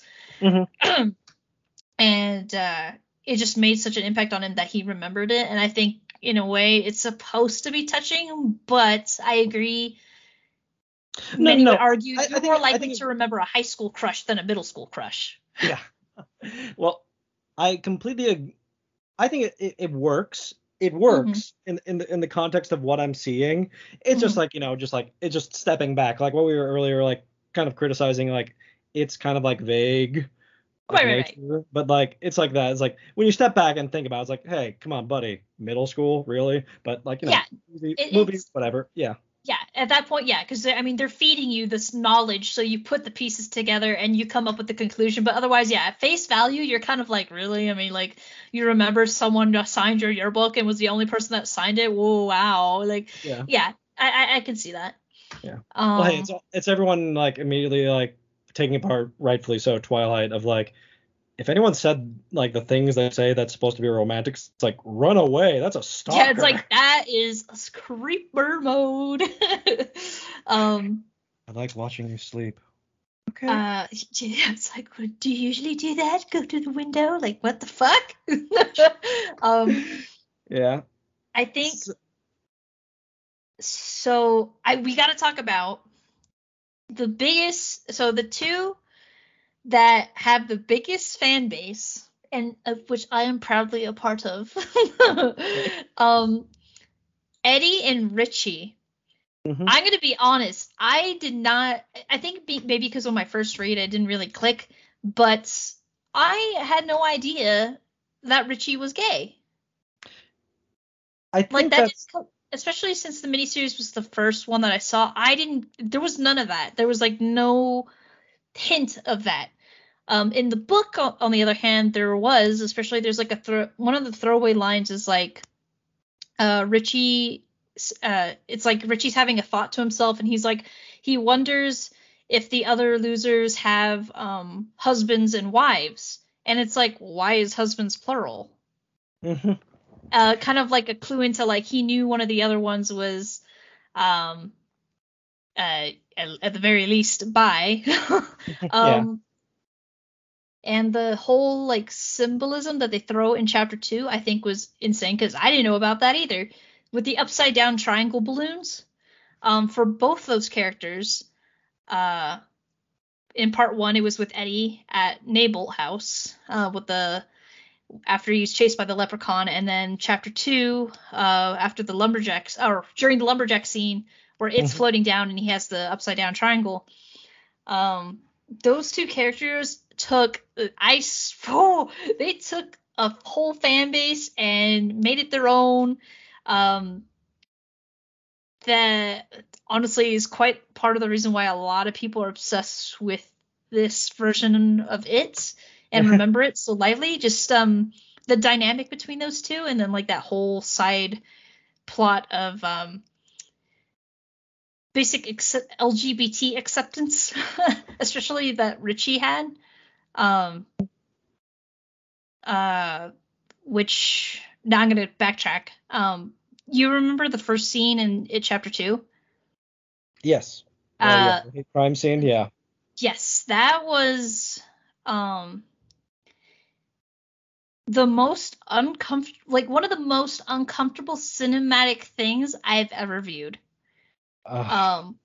It's a really hard watch. I honestly skip it now, after having seen it, just because it hits a certain way, and then you see the parallels between Eddie and Richie and like that whole struggle, and maybe because I feel differently about it, just because of my own personal connection with like LGBT communities and just knowing the struggle that those people go to. That, I mean, now obviously we have quite a lot of a forgiving society now, but for then it's just so it hurts. It's like a deeply seated thing. And I understand like the whole like tie-in for those two characters, and I think I don't know, it just the remakes really drive that home, and I really like them having brought that back in a sense, just because it kind of adds to a more relevant topic, like that lasts from childhood to adulthood, and I like that theme that they're going with, and they really kept with it on that. But yeah, that was long-winded. Sorry. Thank you. That's beautiful. I don't know if I want to add more than that, other than just to say that, I think that was something that is like Stephen King like has admitted, like I didn't write it that way, but like I'm totally okay with that. That's great. Yeah. And like there's like a throwaway line in the mini series where like Richie says like I've been married like 8 times. Like, and I've been divorced 8 times. It's just like, yeah, he's like Dr. Malcolm in Jurassic Park was like, yeah, I'm serially wedded, but like I don't stay wedded. But they had I think that's something that like came from the ideas for making chapter 2. But it's also just like when you realize what you have, and like Eddie and Richie had such a good friendship. in part one, they had the best like comedic kind of like vibes. That's I just agree. like Yeah. and like they carry that on. Like both the actors are so damn good. Uh, Major credit, like the actor for Eddie is just one of the best of like transitions where it's easy to see he became this person. Yeah, James Ransone is he's I've only really before it I've only ever seen him in like Insidious. Um I did try to like look at some of the other work he does, and he looks like he's a very adaptable actor. He's played different kinds of roles. He's played cocky, he's played funny, he's played scared, he's played Mhm. cops kind of like serious tone shit, and to see him kind of fall into that, I think he really just kind of fed off Jack's energy. Um, and which I think is really funny because in an interview he specifically states he's like, I'm just gonna copy exactly everything like this kid. He did He a great loved it. job. Sorry. I said he did a great job. Yeah, he nailed it. Yeah. The parallels is great, and yeah, he was phenomenal, and just him and Bill Hader, they really bounced off each other. Their chemistry as like comedians together, I think, was very very awesome. I'd love a Uh, buddy comedy movie with the two of them after yes, seeing this. Yeah. yeah, and I think honestly there was chemistry between all those like all the adult casts that you kind of almost forgot that it was a you know you're like what are all these scary things doing in my romantic comedy, like what is Yeah. like it's you Mhm. forget, and I like that dynamic, and it kind of when scary shit does happen you're like, oh shit, right, we're doing Yeah. this. So, I mean, that's something every version of it has really been able to capture is like the friendship. Mhm, Like in both versions of like miniseries and the It Chapter 2, like the Chinese restaurant scene, mhm, like that's basically the scene that establishes like their old friends meeting up for time and years, and it feels real to me, both mhm. versions really well. I'm just instantly like you just click back in and like you have the same kind of relationship, same kind of running jokes you still go for. the Yeah, and then Of from like, I that married your like mom. just I married your mom. Like, oh, shut up. Fuck you. them forgetting like just kind of like living in the moment kind of thing, and then being so happy, and then when it settles in like, hey, okay, so when's Stan showing up, and it's still kind of one of those like hardy horror, and all of a sudden it gets really dark and dismal. It's just a really grim reminder of why they're there, and it's done beautifully. Like I love that scene. Hmm. I I do too. So we haven't talked. So I mean, he's best known as the Old Spice Man. The actor playing Mike, he does a really poor Mike in like every version of the story. Like he's not a. They have to. He has to be in the story because he's a big part of chapter two. Hmm. He's a big part of the adults, but like he doesn't like join the losers until halfway through.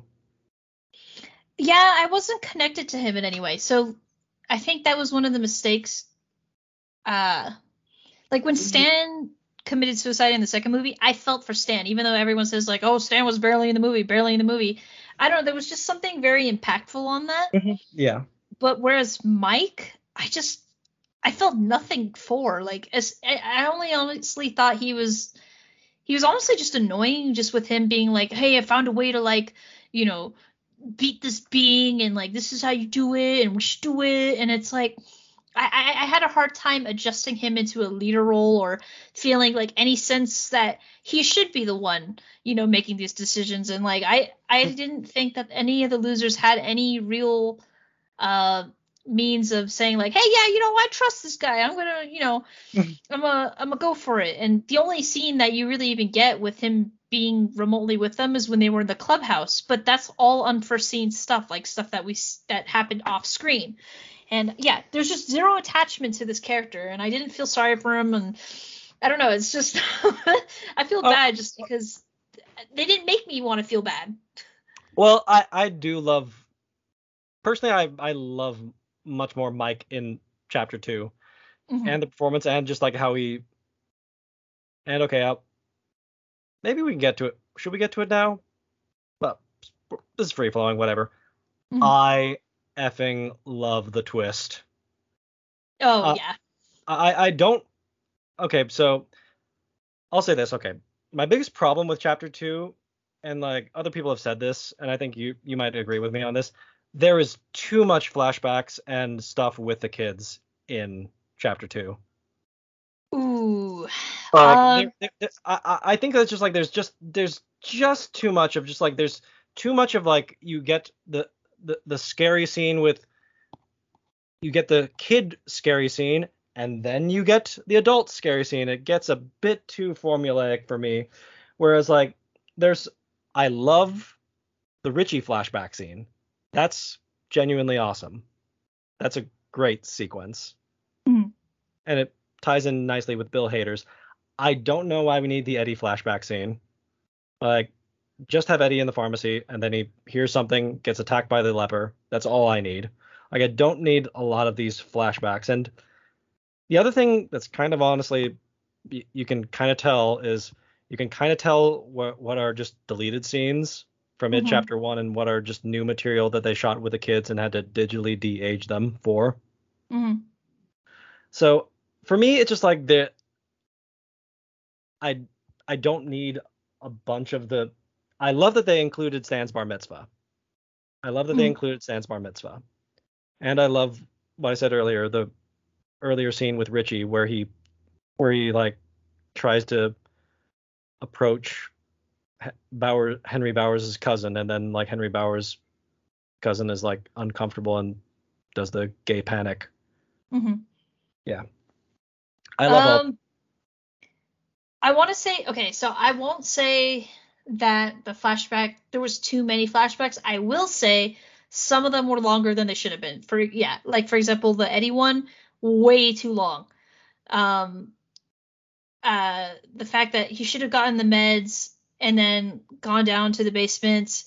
Um, and then like, yeah, the kid Eddie went through that. All right, fine, I get it.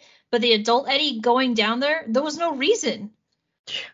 It was just completely pointless and all just so they can go ahead and tie it in later. I did not think that was necessary. That I agree with. I don't like how the miniseries did the flashback sequences just because they came so often and it seemed like they were triggered whenever, like when someone said something, it's like, oh, you're dead, fat boy. And it's like, weird. Like, okay, we're going to go ahead and do this flashback. It's like, oh, God, please. I never Yeah, felt like annoyed in the chapter 2 because they set it up to where they're going back to these places of memories. um I do believe some could have been, yeah, like I said, I think some can be to have done better and have been shorter. Or they could have picked another memory entirely, like just something more relative to uh that's just like, yeah, short and sweet. Like it just, some of them just were way too long and it felt like forever. And I can see why a lot of people think, it's a lot of flashbacks. It's a lot. No, I just don't think they were done entirely correctly. Um, like uh, actually, I think even though it special effects don't look great. Like mhm, the actual like the Stan flashback actually mhm. makes sense, even though again it's also weird because like why do we have to have this? Why couldn't this somehow have been in the first movie? But I agree. Yeah, like a clubhouse scene, I think that would have been better with the, like the kid actors as they were. But I mean, they still did a great performance. But yeah, that's something that I feel could have been included in one as well. and that's also better just because like that's in the context of like that's part of them grieving for Stan. Like I like that. I Right, like right. that. But like it's just like there's one too many, especially because like it's like Beverly doesn't get a flashback scene really. Like I mean she has like well actually okay she does, but like it's really nice and trim. It's not that she has to encounter Pennywise and then encounter Pennywise again.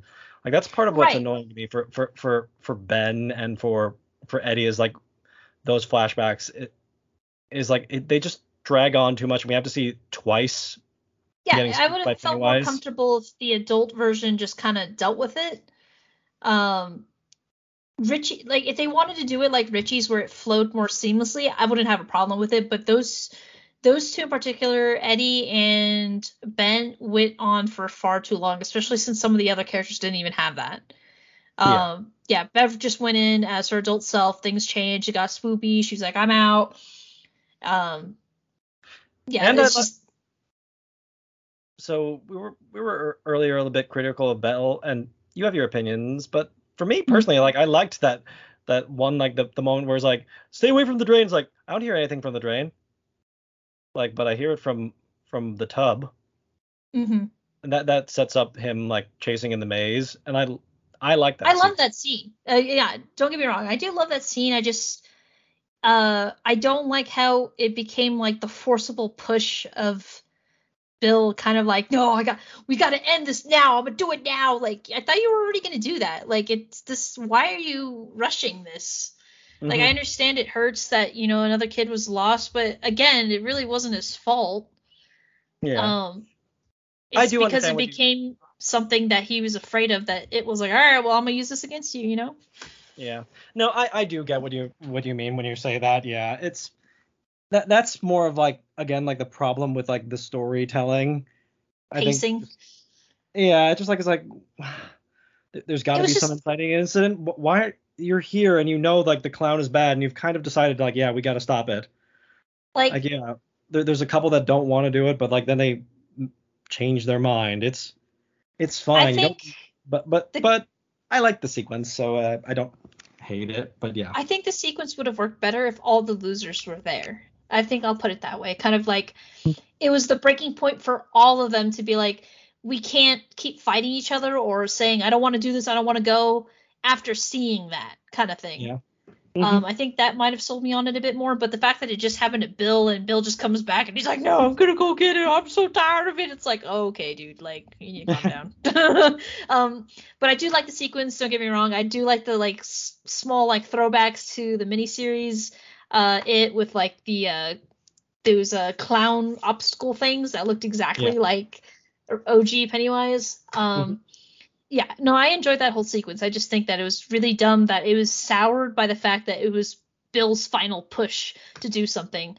I think that was just kind of, and all the losers are like, oh, he's going by himself. We can't let him do that. And then it's just kind of like a repeat of when they were kids, when it was like, oh, well, we don't really want to go in, but, you know, yeah, I think that could have been done a little bit better, or at least for me. But yeah, if that was lost in translation. No, I did love that kid's part in it. I did love the whole Hmm. maze and stuff like that, and the concept, and him hearing it, kind of like, oh God, it really is going after kids generations later, etc., or that Hmm. kind of thing. But yeah, I just, again, something that could have been done a little bit better.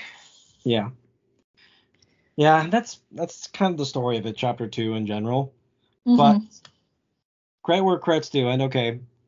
So I understand a lot of people might have a problem with this, Hmm. especially the criticism of like The Last Jedi of like, why do you have the Canto Bight sequence if like Uh, the whole Finn and Rose plot, if it doesn't do anything in the end and just yeah. causes more problems, why do you do that? Like, okay, then you're not getting the point of the story. Hmm. But point is that it didn't work. Right. But for that movie, and I love the twist. From all I've read, I haven't gotten to the book, the actual Ritual of Chud, but it sounds like part of like what we were saying earlier for the book of just like it's a bit too crazy Hmm. and it's a bit too also like it's a bit too on the supernatural side for what it sounds like to That me of like a Yeah, and psychic it's just kind battle of it between it it's a and pulled last minute thing. Like, okay, so Mike spent his time with some Native Americans. He smoked some peyote, saw some weird ass shit, and then he was like, "Yeah, dude, this box is gonna save us all." I'm not sold on it. I'm not. And like, I understand that it was supposed to be an item to kind of like make them believe, like, hey, like, I learned about this thing and it's supposed to work. I would have been fine with that, but I didn't need like a whole flashback sequence for that and like a whole backstory of why he thinks it would work. It was just more of giving the losers something hopeful is already easy enough because they should be so desperate to get rid of this thing forever, and to have the idea in their minds and like that hope and belief that this thing will do it, and if they just do this stuff it's gonna work. That should have been enough. And their disappointment on that final fight and like them just turning to Mike like, dude, like, fuck you, Mike, like, what the fuck, I think was really I good. love it though. I'm um personally like I love it. it's One, I such an adult thing to do. yes, yes, it was just well, and I love like honestly, it's just like it's such a great moment for me of like one like oh they're actually doing the ritual of Chud like from what I've heard Hmm. sort of, and then like oh and then just like nope it didn't work, and I love Pennywise just laughing about it and just like ooh Mike, would your little ritual even work? What is it Eddie said? It's a gazebo. And then like Yeah, then it's just flashbacks like yeah it did like if the Native Americans figured out how to kill it, why is it still around? It right. failed. It's like, oh, that's brilliant. I love it. And I think it also ties in with the whole like the disappointment. Like, say Mike had nothing but good intentions, and I think that's what also hurts is like him, where it makes him like almost shut down. Is Yeah. like he really was just trying to give them to something to believe in, to maybe empower them, and maybe they will overcome it.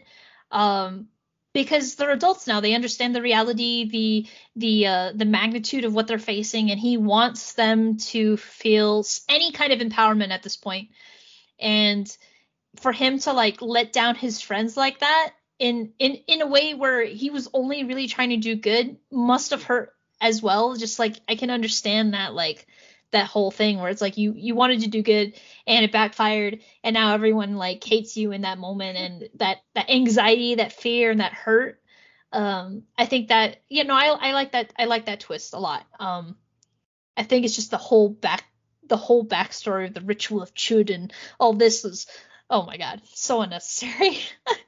I didn't mind it personally, but again, like I think that would have worked if you just trimmed out a little bit of the some of the some of the flashback scenes. I think it could have worked better.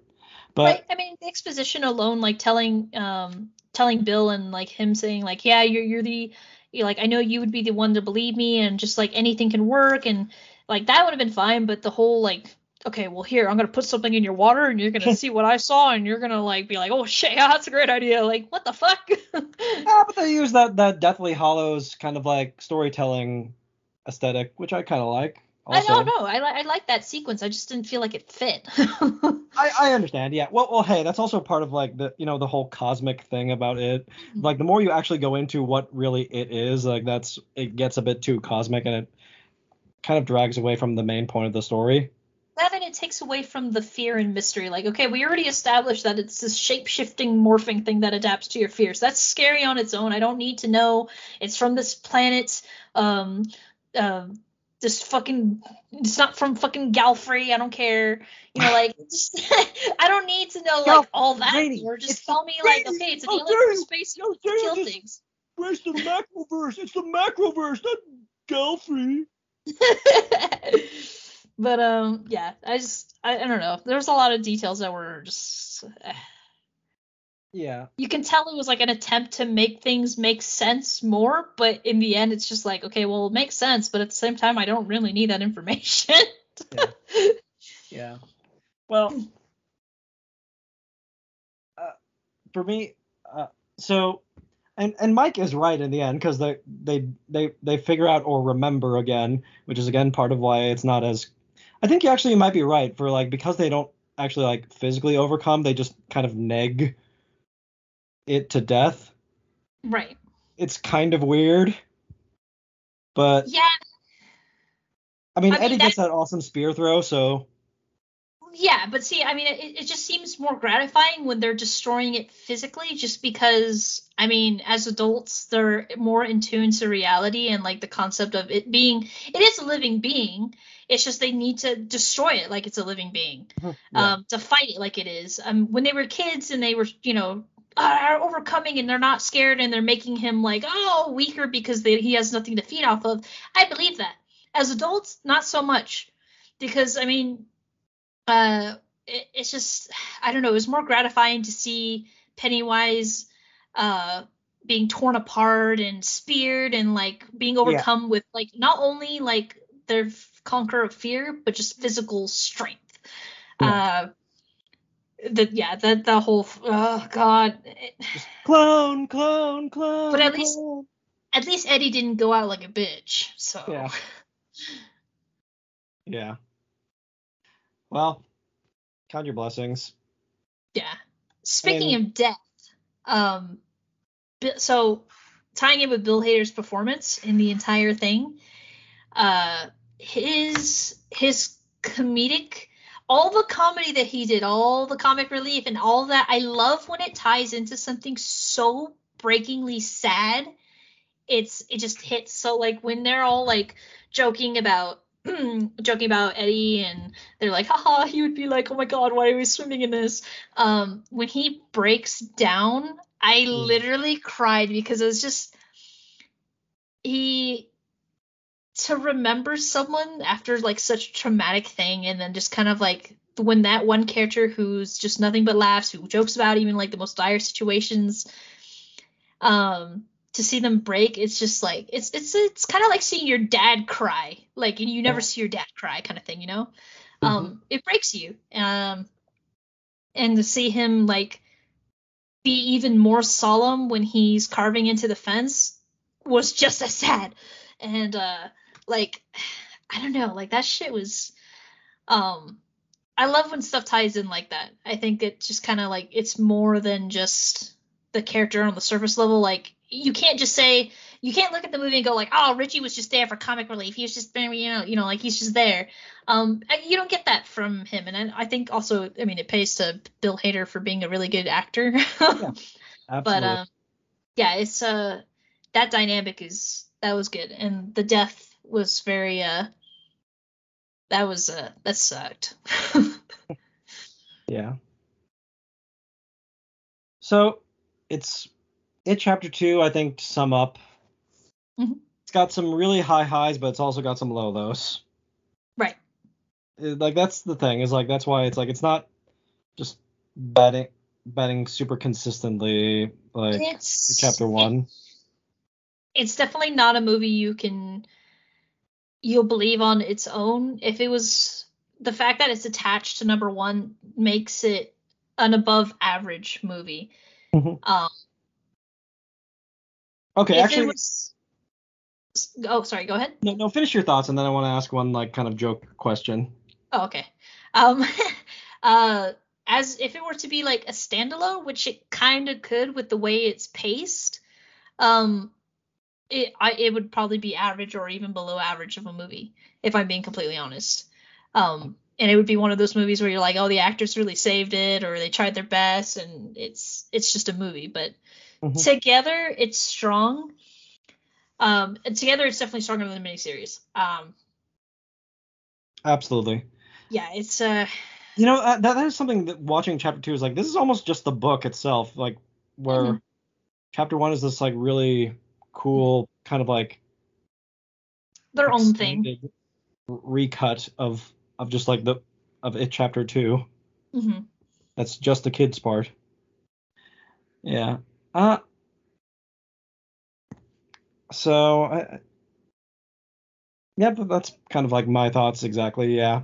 Just beautifully put, Rainey. Okay, so the gag question I wanted to ask is kind of the weirdest moment in the movie for me, where like I even like trying to listen to the director kind of try to justify it still doesn't make it any less weird. Is just when Eddie gets thrown up on, of just the Angel in the Morning plays. Like, oh yeah. Why are you? Like, I thought that was hilarious, only because like the tone of the music and like, but as far as I try not to read too deeply into that, because I honestly, that whole, like I said, that whole part is something that could be completely cut out, other than the fact that he brings it up as he's dying at the end. It's like, oh, I made him small. I strangled him. Like, that's the only thing it really ties into. Otherwise, really unnecessary. And I just try not to. I try not to look into that. That was weird. Yeah. Yeah. I'm just funny. Yes. Like, unnecessary. Absolutely. It's just such a. I don't know. Like, it's almost like this admission. Like, yeah, this is ridiculous. We gotta acknowledge it's ridiculous. Yeah. I did, like, if I saw that as like a scene and it had some relevancy, I mean, I still got a laugh of it. I do enjoy James Ransone's reaction. Like, he finally, kills it, quote unquote, and he runs away, and he's just kind of like, what the fuck? Like, it's such a very like adult and human reaction. Just like, what just happened? Like, I don't understand. And I think that's kind of more in tune with how the audience felt at that moment. Like, yeah, what the fuck? In Yeah. that case, it was cool, but it went on too long. Yeah. I think that's wow. We've talked a lot about it, and We I love. did. This has been fantastic. Any final remarks you want to say? No, except for thank you for having me. This was really fun. It's not very often I get to talk about it to this extent. Yeah. I tend to annoy people with my passion for it. Alrighty. Thank you so much, Thank you. and we'll see you next week. Have a good one. Yeah, you too, man.